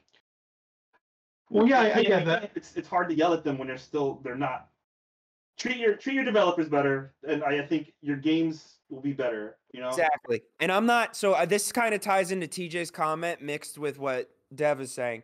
Yeah, so Skull and Bones got to be sure to blame the CEO, but employees, managers need to take a hit too. CEO isn't programming or directing these games. Sure. They're not. However, the CEO sets the tone. Well, so that rhymes because it slant rhyme. CEO sets the tone. If you have a shit work culture, who the hell is gonna want to work for you? So my thing is that yes, like you are correct in the sense that the CEO sets the tone. If the CEO says, "Hey guys, we're going to make our next game this," you have to find a way to fit microtransactions in. You have to fit a way to like stretch this game out so that way people are playing it for a year and a half straight. Like those types of things. Like that's like if you're a developer, you're instantly putting handcuffs on you. like on yourself. Like you can't blame a developer for developing a game the way that the executives want them to, and that's the big problem with Developer these is third-party skilled hand. publishers. And it's why I've also, I mean, just to relate it back, it's why I've really supported this Xbox Activision of Activision, because like these third-party publishers, these major ones in gaming, are the worst. Like Activision, EA, Ubisoft, like these guys all have such strong franchises that we all fell in love with over the years, and they just shit on these IPs. Like again, like where is Splinter Cell? It's been years. Wait, guys! I was going over the financials, and I found where they could actually save some money. You know that dance they do every year at E3 for Just Dance, hosted by Aisha Tyler at the Ubisoft press conference? Who gives a shit? Cut that. I have a question for you guys. We all love Black Flag, right? Yeah, absolutely. Where do you guys stand on Skull and Bones? So for me, I think Skull and Bones is gonna. There's no way this game can be good. I disagree. But No, there's no I way. disagree. No. This is so it's development hell. Okay, look. Here's what I'm going to say. First of all, I love Black Flag. I wanted more Black Flag, and that's what this feels like. They've already shown gameplay, and the game looks okay. It looks, 7 out of 10. There you go. A game that long only looks okay. Exactly. Only looks okay. I agree with that. Like, if you're literally you said it in your own statement, Dev. I'm gonna go against you on this one. I love you, but I'm on Rome's side, which is weird. It feels weird over here. They say if the best you could say after this game has been in development hell and continually gets pushed back, meaning there is not enough attention being paid to it, and you just go, it looks okay, and you're not saying no, but it looks amazing. Like, yeah, no, that ain't. I'm worried. I press X to doubt on this entire game coming out good. Look, really, like we've heard a lot of stories come out over the years about how this studio is just going through fucking hell for Skull and Bones. There is no way this game comes out and it's good, because they were like, all right, guys, here's the final release date. It's coming out for sure this year. Whatever the release date was, I forget it because there's so many release dates this year, and then they fucking delay it again. Like, no, like there's no way that this game comes out and is good. Like, yeah, like what are they? Who's even working on it? Like, what is even going on? Ubisoft Shanghai, I believe. So how long has this game been in development? So that's what I was about to tell you. The game was first announced at E3 2017. So 2017. It's been 6 years. 6 years since it was announced. So it's almost 6 years, right? So here are some games that they took a long time to come out, and they were good games. Jerome loves this game. Alan Wake took also 6 years. Alan Wake, you love that game. You made me play it. I really like that game. Sure. Your favorite Resident Evil is what? 4? 5. Okay. Well, not 5. 4. 4. Resident Evil 4 took 6 years. It's different. Okay. Like how many times? So no. Don't look at how long it took. Look at because you're also comparing old dev cycles to modern day dev cycles. You need to kind of it's like adjusting for inflation. You need to kind of essentially with also the tech back then was being pushed to its absolute limit. For clarification session, are you saying from when it was announced when it was released? Yeah. Another announced to release game that's also really good. And to be fair, though, Resident Evil 4 restarted development because it turned into development drive. It sounds like development hell. That's literally development hell, and it still is one of the greatest Resident Evil games. It's actually the greatest, probably. I'd say it's the greatest. 7 years for LA Noire. People that like Ellen. That's I've heard. I forget that's a game. Honestly, the only reason I remember that game exists is because of the press X to doubt meme. Oh yeah, that is funny, but that's on the list for you to play. Yeah, we're gonna play that. Yeah, it's a good game. The Last Guardian, 9 years. Last Guardian was trash. I played it. I played like an hour of it. It's fucking. One with the weird dog. Yeah, it's the weird dog. Like I will literally die on this grave. Okay. Anyone that tells you Last Guardian was good, I didn't play it. I'm taking your word for it. No, like whoever, like if anyone ever tells you, "Oh, Last Guardian was good," they're Sony ponies. Like that game's not good. It does aesthetically pleasing, but it plays like shit. I literally couldn't get past like the first hour. I was like, TJ agrees with you. Said you're serving us. No, and I point. Team Fortress 2, 9 years. That's a cool classic. Sure. That's so wait. Now, Dev, I want to give you a counter question to your. How many of those games you listed were pushed back as many times as Skull and Bones? Maybe like you don't know that. No, I for want sure. You're right. no. I want to compare pushed back to. I'll give you one for. I'll give you one. For blah, blah, blah, Resident Evil 4, that was one pushback. They had to restart it because they accidentally made Devil May Cry, which is a fucking bomb ass game.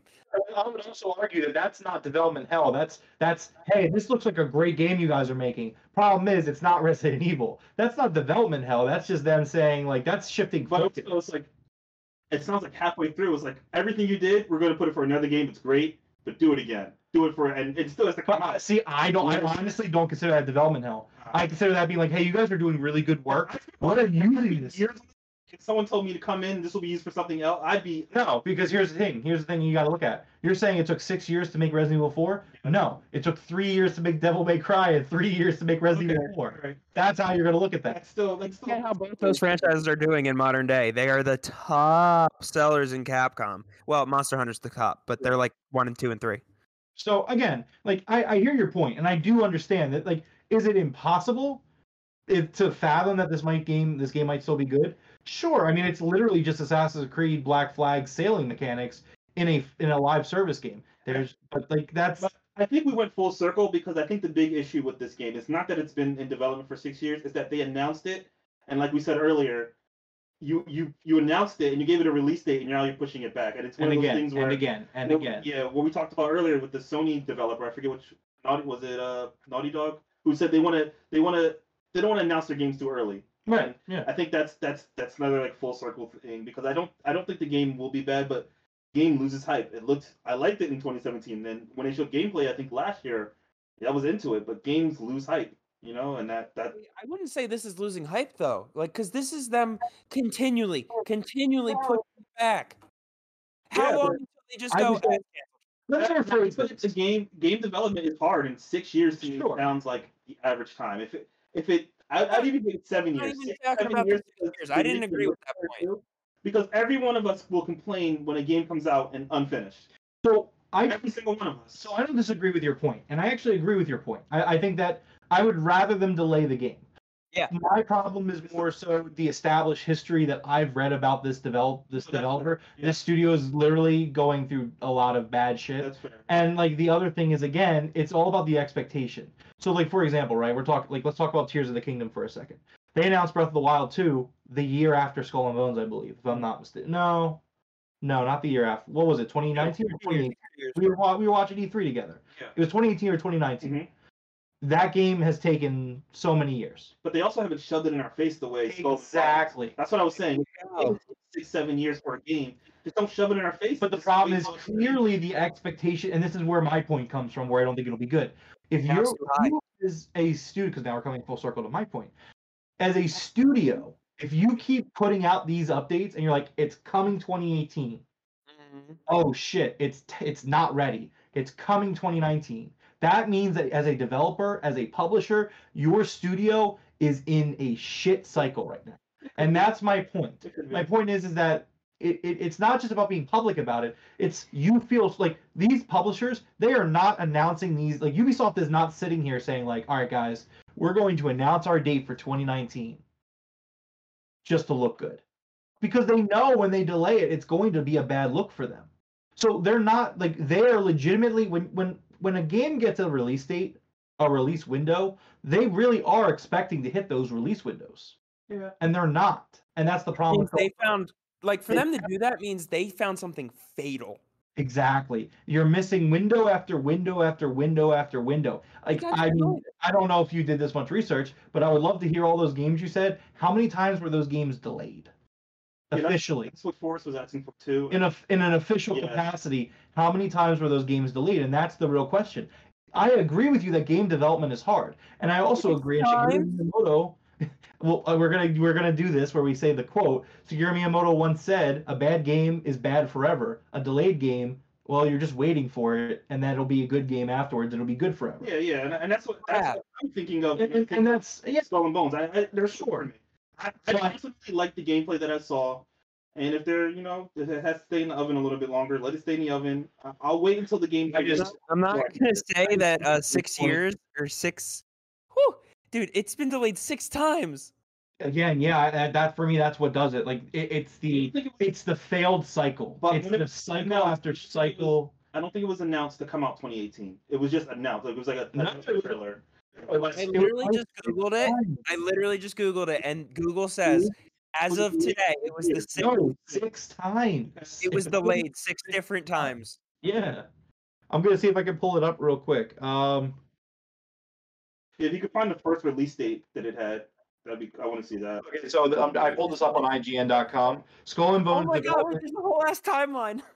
Skull and Bones development has been a tumultuous ride. It was revealed at E3 2017. It was set to come out in fall of 2018 and focus on last-gen consoles. And then its first delay was announced the following year, pushing it back to 2019. When it didn't surface for some time after, reports suggested that it had been quietly rebooted. It was delayed a second time in 2020, then again in 2021. In the meantime, further reports alleged a toxic work culture at Ubisoft Singapore amidst wider accusations of a hostile work environment company-wide. I wonder if the CEO had anything to do with that.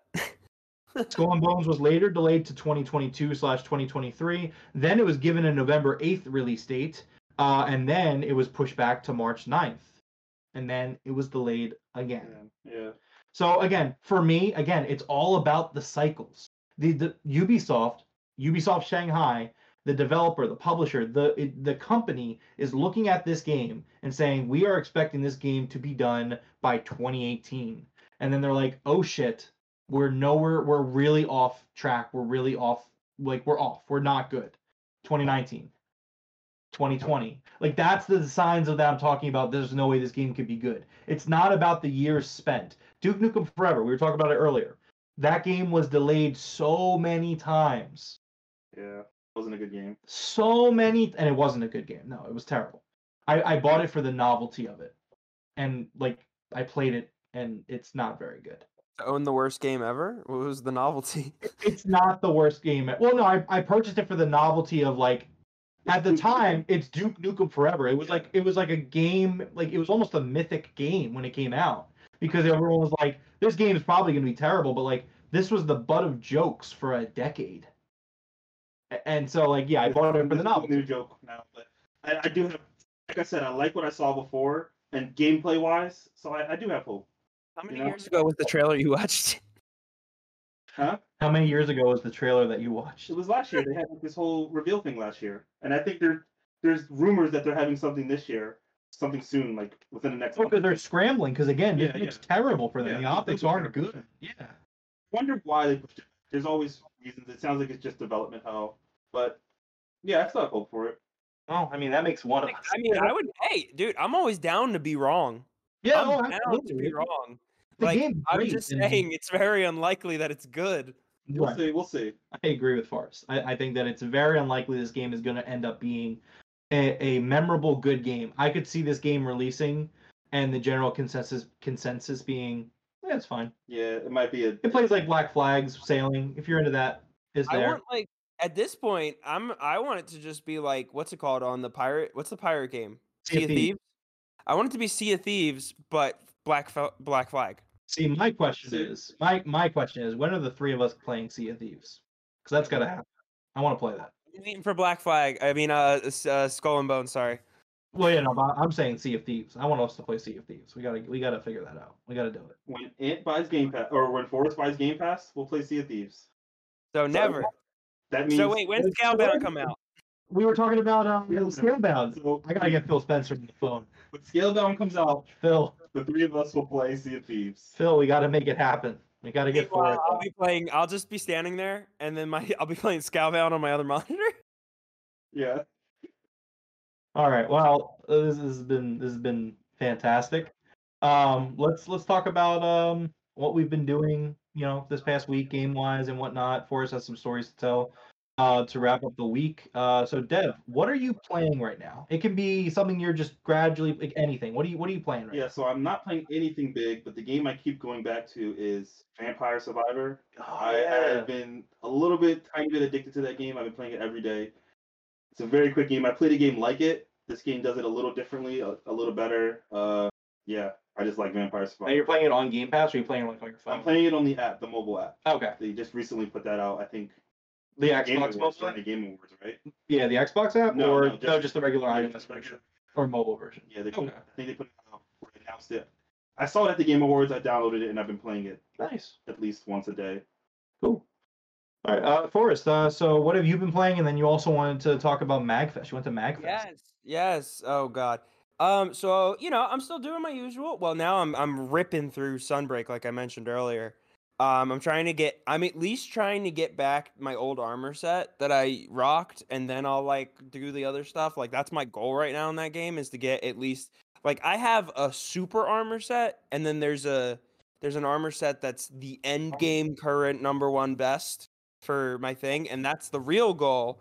But I will then take a break from grinding that and kind of play casually once I get my first set back. And then I'll kind of just chill there, and I'm actually very close to that. I just need a few more, maybe like 3 hours of more playtime, which I could probably clock in this week or Saturday at worst. Also still doing terror raids every morning. Do some terror raids. Just pop and get some mats. Dude, I have like 999 rare candies because of how many terror raids I've done. And like, I was farming the Score Bunny over the weekend because it was back again. And then I'm getting ready for that Greninja. So Deborah, you realize this is your fault, right? Is it really? Yeah, you're his villain origin story. Okay. So we were talking a few weeks ago, and he's like, every time Pokemon games come out, Forrest would say I would battle Deborah, and Deborah would just like kick my ass or like really beat me. Yeah, he's really good at Pokemon. So he's like, this time around, like I'm like working out all day, like in Pokemon. My Pokemon are lifting, bro. Like they're Dude, training, we're grinding. Max IVs, EVs, the Yeah, best of like the best. you've turned him. You know that meme where it's like the mom and the son is like, "Look away, Jimmy. I don't want you to see." He's like, "It's too late, mother. I've seen everything." It's like Forrest being a competitive Pokemon player. It's like, it's too late, mother. I need to be basketball ranking competitive. Yeah, it's too late. I've seen everything. I'm glad I can inspire you. You're a villain origin story. Did you just say I'm glad I can inspire you? Yeah, I'm glad. Oh, man. That's funny. Okay. So yeah, go ahead, Forrest. So then, okay, so not last week, the week before that, I went to MagFest. I was actually going to tell you guys this story last week, but I got sick. Actually, not in MagFest. I got sick the day I got back. But actually, I was sick at MagFest. So Thursday was the, oh my God, go see everybody I haven't seen in 5 years. Stay out till 5 a.m. Everybody's handing you a cup of something. And then I died. And then Friday, I didn't leave my bed. So one of the cool things that I learned about the hotel is that the bathtub can fit a full-grown adult in fetal position very comfortably. I'm not kidding. I actually did learn that. And then no, but actually what was really cool and was normally, like, I've been waiting like how many years to go back to MagFest, and to get sick, you think it would be devastating, right? To get sick, you're stuck in bed all day. I actually didn't mind because they did something very, very cool this year, and I actually want to be a part of it next year. I'm actually going to apply for a panel next year. Yeah. I'm going to apply for a panel. I got a few ideas I want to throw at them and see if they'll take any of them. They're always looking for people at all weird hours, and I think I could actually do a pretty good panel for them. But what I want to do, or what they did, was they had this TV. They had cameras that were all connected to each other, and they all broadcasted to this channel 51, and channel 51 was on in every single room. So when you get to the hotel, there is a live broadcast of the cosplay floor, of the game room, cuts in and out of different conventions and major events, cuts in and out of concerts. So like if a big concert is on, they're playing the concert on the TV. So just because I was dying in bed, I actually didn't miss a thing. I actually ended up seeing more stuff and panel-esque stuff in my bed than I normally would have any other year. That was the most MagFest specific content I've ever consumed. Say again? It sounds like you're promoting dying. It's like, just go out and get shit-faced because We'll see a lot more. Well, dude, it was so bad. I'm not gonna lie to you guys. I'll be very candid with your pod with the pod right now. I was like, dude, should I go to the hospital? I don't. How much is an ambulance? Like, I was googling how much is a ambulance in Maryland. It was rough, but no, I'm fine. And then Saturday, I played one game. The entire time I was at MagFest. Now, for those that don't know what MagFest is, it is every single arcade cabinet in existence. Most fighters, every rhythm game you can think of, indie games that are not even on Steam yet, devs are there. Nintendo was there. That was weird. Hmm. And merch, and you can rent any console you want and hook it up to any TV you want and just sit there and play it and like do controllers and everything. I played one singular game. Do you guys want to know what this one singular game was? Yeah, go for it, tell us. Old 1990s table flip arcade machine. All it is you table flip in these obscene scenarios, and your goal is to create as much damage as humanly possible. So, I'll tell you one of the stories because my story is not as great. My wife was playing, and she learned how to do it, and she was doing it like with perfect technique. And she flipped the table. She goes and flips the table. It ricochets into the screen and then right back down, and it resets. She wiped everyone's score for the entire weekend. Well, to be fair, we prefer broken tables here, usually. Yes, exactly. But no, then she redid it, and she played a ghost table flipping her corpse into the funeral. And that's like just one of the scenarios. There's like a bride that's having a bad wedding, so she flips the bridal cake. There's a teacher that flips his teacher desk into the classroom, and the classroom is full. So it's just like this insane, most extreme Japanese you would only see it in Japanese arcades kind of game. And that was the only game I played, and I played one round of it. And that was it. Nice. Sound like you had a good time. Yes. All right.